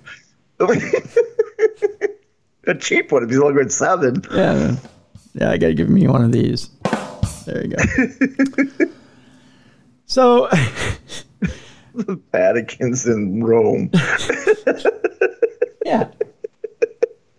I can't argue with you either. That's the whole point. I can't argue. It's a good logic point, too. It is. Strong logic point, too. Well, what's the saying? If you can't wow him with brilliance, baffle him with bullshit. That's right. So the woman never once suspected that she was being scammed. I don't know why. She was convinced that she was a chosen of the Virgin long before receiving the call. I want to know how many people this guy called before he got her. And, you call, hey, this is God, blah, blah, blah, hang up. Hey, this is God, blah, blah, blah, hang up. Hey, this is God, blah, blah, blah. Oh, you're interested. Oh, okay. I have never gotten this far. All right. So Esperanza thinks she's a chosen of the Virgin. I got to think that's the opening line of the telemarketing call. Oh, yeah. Is this a Esperanza? Yeah, Esperanza, this is a God. I got to tell you, you're a chosen of the Virgin. How do you know? I got a great opening introductory rate. 7% for you. 7%. Oh, thank heaven for 7-Eleven. You know what I'm saying? I think that's poor lady, this poor woman. I think that's probably the opening line. So she thinks that she's chosen of the Virgin long before receiving the call. So getting a direct call from the Almighty didn't really seem all that strange to her. Over 6 years, Esperanza followed God's instructions and deposited 6 years. 6 years. Over 6 years, Bruiser, how much did she deposit in euros in a small drawer at a local convenience store? Yeah, I know that's probably not the place where God would want you to deposit, but follow me here. How much in euros did she deposit in 6 years? I'm going to say 300,000 euros. That's 60,000 a year, right? Oh my God. What, I got it? Yes. Yeah, I was thinking, because you're like 6 years, 6 times. Okay, yeah. Yes. But yes, over 6 years, that's 50,000 euro per year. Yeah. Wow, how did you know that? I was just going off of like what she probably on Social Security. She's probably making this much a year. She's, he's not telling her to tithe, so she's just giving it all to him in that little convenience store. How would you like to be that convenience store clerk where every time you open up a drawer, there's 50,000 euros in there? Wow. So, and she was convinced the money would end up at a heavenly church. Oh, you know how I knew? God called me too. I guess. Just now. Yeah. He's like, God called me. I said, I'm good, God. I don't need the interest rate. It's a little low for me. It's a little low. I can't hang with 7. If you had maybe 15. Yeah. Because, you're going to negotiate. Yeah, you do. You really do. You're going to say 15. He's going to say 7. You'll meet at 11. Exactly. Yeah. Yeah, I mean, God should know how to eat, but he hung up, so. Yeah. The victim in this bizarre case suffers from religious mystical delusions. No shit, Sean. Yeah, really? In 2013, she somehow became convinced that she was a saint chosen by the Virgin herself. It is believed that the scammer, the owner of a local shop who knew about the woman's beliefs, took advantage of her extreme religiousness to fill their own pockets. I have been a saint since 2013, Esperanza told reporters. On a car trip, I felt hands on my shoulders, and when I got home, they took me to the bathroom. There on the mirror... Normally after a trip, I go to the bathroom too. Yeah, we all do. We've been traveling for a while, so we go to the bathroom. There on the mirror, it was written in letters of blood, I am the Virgin. Here I have shed all my blood. My daughter, you are a saint. Wipe it with this sponge. AKA, it was her grandson when cleaned the freaking house. Yeah. So when the elderly woman first received God's phone call in 2013, well, she wasn't that surprised. He told her to start depositing her money into a checking account of God at the Bank of Heaven. She was promised better interest than that offered by earthly banks, as well as the possibility to build herself a house in heaven with the money saved. Can you imagine the teller opening that account? So, yeah, what's the name on the account? It's God. I'm sorry, what? God, G-O-D, God. Well, actually, the name would be Esperanza. Yeah. Oh, yeah, I guess. You're right. Yeah, Esperanza. Saint Esperanza. Yeah. To you. I mean, And the only people that can access the account is who? Well, God and Jesus. Yeah. Oh, okay. And maybe a few saints. Yeah. If you're sharing the wealth. Yeah. To Esperanza, this sounded like a great idea and an even better deal. So she thought she was all in. From 2013 to 2019, the elderly woman deposited all of her savings in a small drawer at a local convenience store. Nothing shady about that. Nothing at all. Operated by a man who now stands accused of scamming her. She used up all of her savings and took out 2 bank loans to please the Almighty. Now, Esperanza, what do you need this bank loan for? For God. Oh, you're going to donate to your church? No, I'm giving it straight to God. You don't understand. I'm getting a great rate here. Yeah, like, what's your rate for this loan? Yeah, I'm beating that rate. Yeah, I'm getting 7%. Mm-hmm. Mm-hmm. So she used up all her savings, took out 2 bank loans. No one, not even her children, knew about the deal with God. And why would you? I mean, it's between you and God. As the scammer allegedly threatened to kill her family if she told anyone. Because that's what God would do. Yeah, so God's like, I will smite thee. Yeah. If you like tell when I go back and read the Bible, isn't that exactly what he told Moses? Yeah. You share these, I'm going to kill you. Yeah. And your family. Because you're getting such a great rate here. Yeah. Yeah. God is supposed to have unlimited power, so Esperanza heeded the warning. Her kids only found out about it when they learned that her savings account was empty. That's because they hadn't been getting Christmas gifts for the last 6 years. Yeah. The suspect in this case still insists that he is innocent, but prosecutors allegedly have evidence of him taking advantage of Esperanza by posing as God and faking his voice during phone calls with the woman. His trial has recently started, and the prosecution has asked for 8 years in prison for the defendant. You heard who the star witness is, right? No, who's that? God. They're calling him to the stand. Yeah, they have.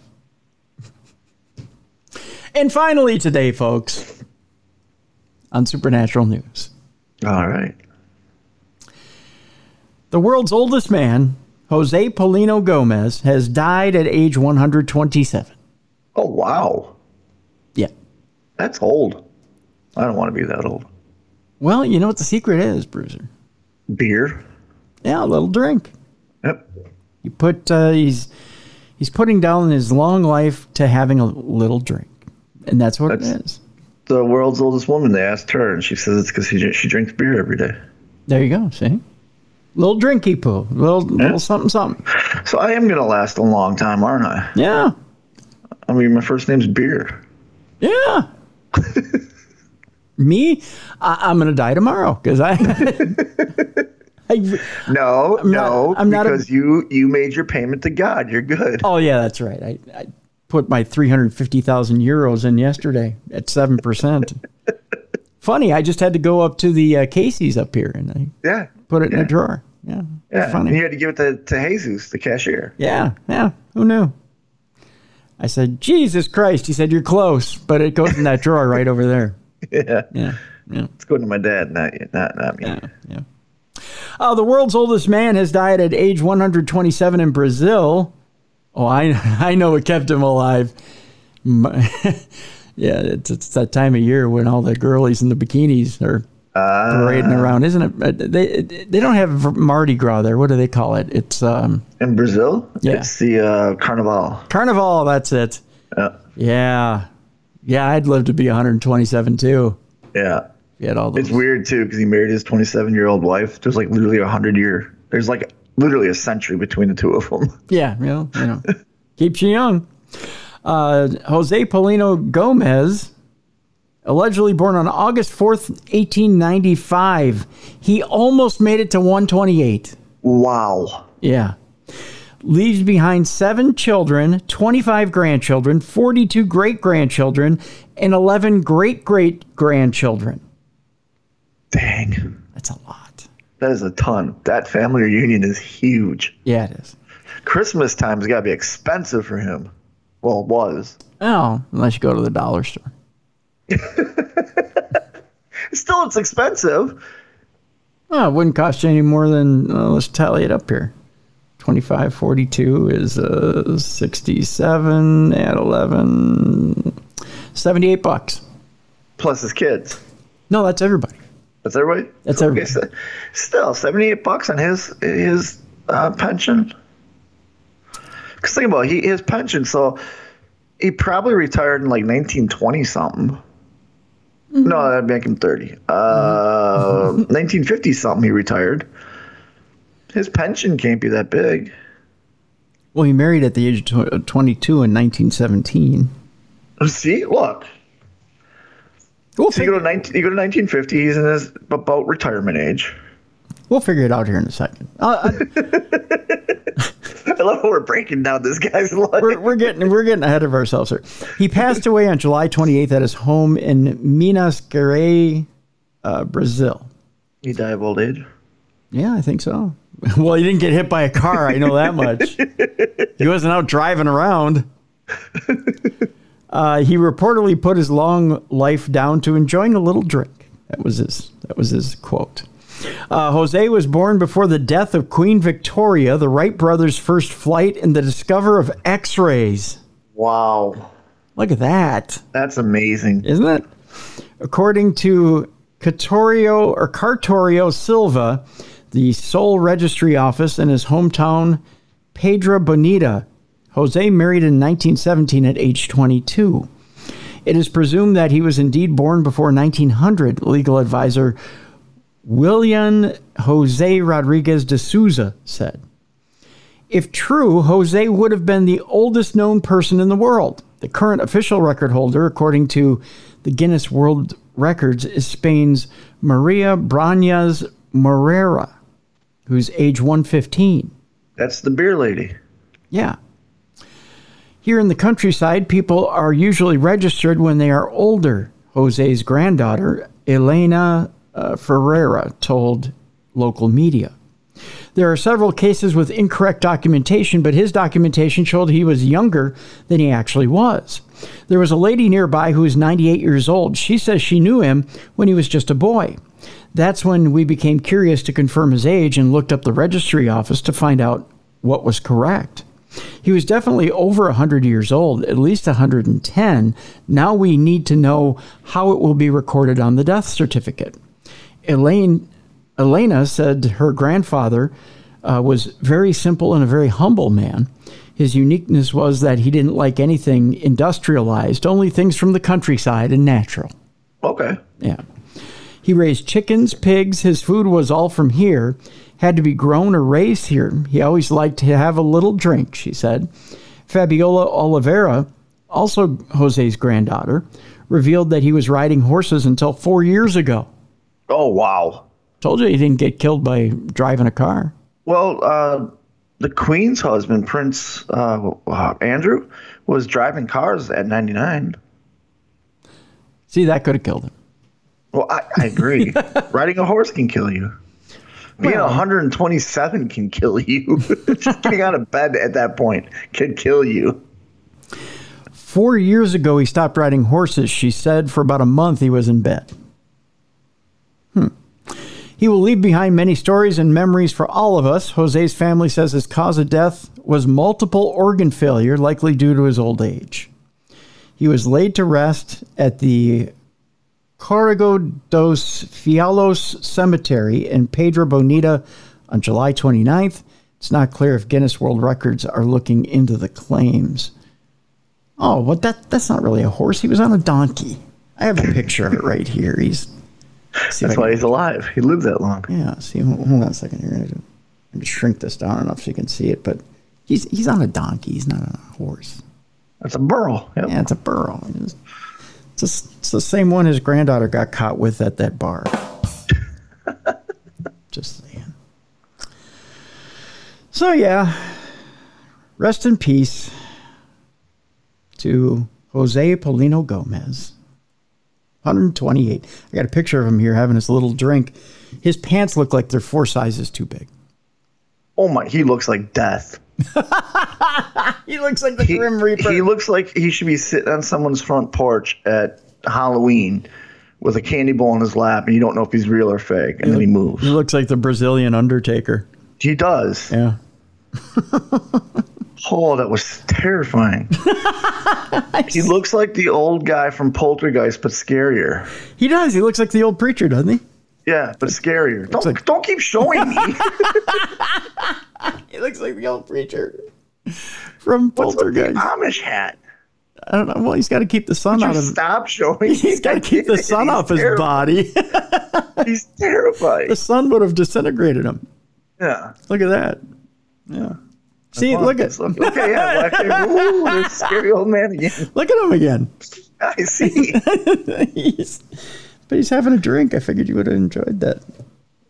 I mean, I enjoy the drink, but he's a terrifying old man. Look at the empty eyes as he's drinking there. Look at I know, that's what I'm saying. Bruiser, look at me. Like, I don't think he's seen the sun since 1917. Bruiser. Every time you do that, it's just his crotch getting closer to the camera. He reflects that, right? It's like, take a look at my old cock, Bruiser.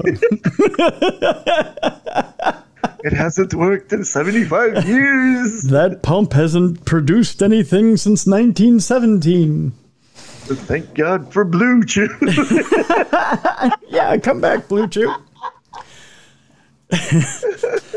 That thing's been pumping dust since the Kaiser was removed from office.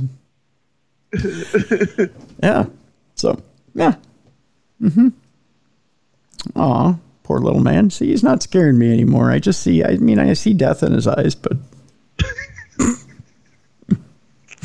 Jose. Oh, Jose, can you see that Bruiser is scared?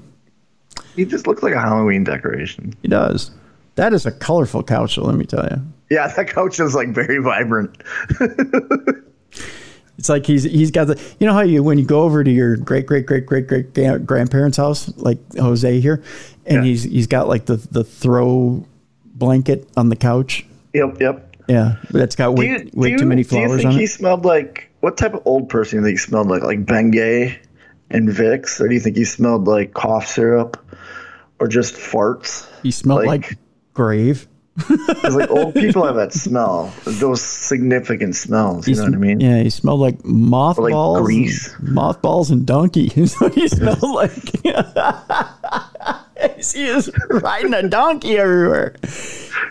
He smelled like mothballs, ass, and donkey, and death. And death. Yeah, he smelled what Godspeed, old man. He smelled like what the veil smells like.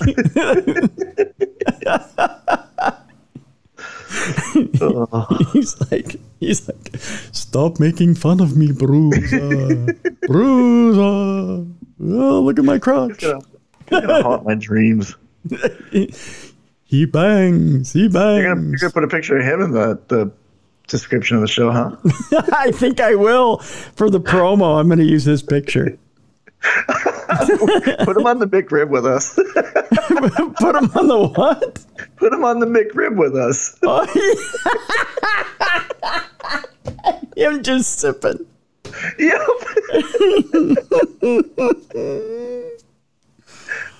Oh, boy. Yeah, he is one surly bastard, isn't he? Yeah. Now you got me saving his image. Well, it's already saved in my head right now. Image burned in my brain. Is that a bottle of vodka? Are you happy to see me? It's just he's got a bottle and he's just sipping out of it. Yep. He's those dead cold eyes staring ahead. Yeah, that's the scary part. Like his face is pure white. You could color balance on his face. Exactly. Yeah, you color balance the camera on his face. He's as white as Marlon Brando was in Island of Dr. Moreau, and that was all like sunscreen and paint. He makes Nosferatu look like George Hamilton. Yeah, he does. Yes, he does. Boy, that's an old joke. That joke is older than Jose. That's because George Hamilton's older than Jose. I think that's it for today. I'm tapped out. I got nothing.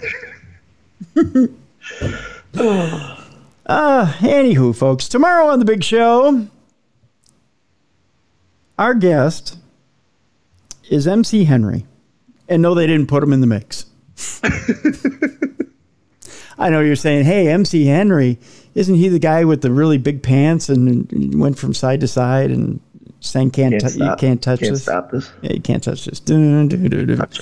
No, MC Henry is the author of the Illustrated Guide to Fermi's Paradox, Why We Don't Observe Alien Life Throughout the Universe. It's a fantastic paradox. It is. It's one of the best paradoxes ever out there. Yes, it is. We're bringing them in because we're going to talk a little bit more about this alien thing and the hearings we had on Capitol Hill last week about the Aero conferences and about why all of a sudden we've switched. We did a 180. Scientists used to believe that alien life didn't exist out in the universe. Why all of a sudden have we taken this turn? Why all of a sudden do we believe, not only believe, but all of a sudden all this evidence is out there that not only have aliens existed, but they've been on this planet. They keep coming to this planet. What's the big deal about aliens? We're going to explore that tomorrow with MC Henry right here on the program. So that's the big program for tomorrow. All right. Exciting. Yeah. Bruiser, AML Wrestling. Yep, AML Wrestling. Come train with me. If you want to learn to be a wrestler, it's amlwrestling.com. You can watch us on Title Match Network. I'm producing shows now, but if you go to the Title Match Network for $9.99 a month, you can go in the archives if you want to see me wrestle. But yeah, that's what I guys got training. Next week's when I start back autograph signings and producing and stuff. So there you go. So recovery's still going good. Doing fantastic. Walking more. Back to the grind. Like, that's why I'm so tired. You got to get used to doing it again. That's for sure. That's for sure. Want to remind you guys one more time of our sponsors, Factor. Factor. Check out factormeals.com/darkness50. Get 50% off those delicious meals. Chef made. They are chef made, heated, and ready to eat. They're fresh meals, folks. It's not anything you have to prepare. They come prepared. They are delicious. You've got some great meals waiting for you, and you sign up for them on a weekly basis. Again, stuff like cheesy bacon ranch shredded chicken, those strawberry pancakes. My God, just some of the best meals that you can get. You can sign up for different types of meals, Carb Smart, Protein Plus, Keto, whatever type of plan you want to be on. But again, freshly prepared by chefs and just awesome meal prep. I can't wait. And then also Mint Mobile. Check out Mint Mobile. $15 a month, unlimited talk, text, and data.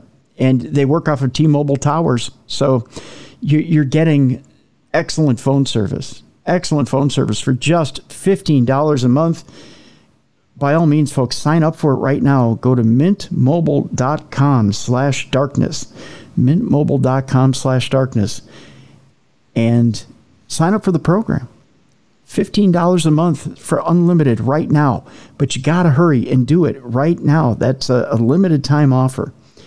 I'm using it right now, and I'm getting great service. And it's a great idea if you have a kid too that hasn't had a they just need their first cell phone. Yeah. And you can see if they're responsible enough to take care of it. You just go get them a Mint Mobile for $15 a month. That way if something happens to it, it's $15. That's right. Mintmobile.com/darkness, $15 a month. Why not? Give it a shot. Give it a shot. Using T-Mobile towers, you're saying to yourself, how do you do it for $15 a month? Simple. No brick and mortar stores. Everything is activated. eSIM or SIM card, they mail out the stuff to you, or you activate it right over the computer, right over the internet. And I'm using, like I said, I got my phone right here, right now, using it right now, and it's so good. It's just I can't rave about it enough. It's such good service, and it's Ryan Reynolds, man. Deadpool. Yeah, he owns the joint, so. He's putting his name behind it, and it's not only behind it, he's putting his money behind it too.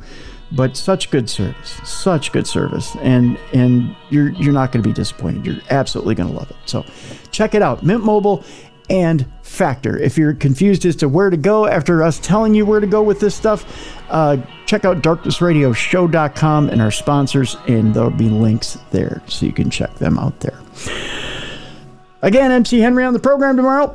Thank you so much for being a great listener. We appreciate you guys more than you know. Send your Parashare stories in to tim@darknessradio.com or go to darknessradioshow.com. Click on that blue button. Leave us a 2-minute voice note. For Beer City Bruiser, I'm Tim Dennis. Join us again tomorrow for the best in paranormal podcasting. This is Darkness Radio.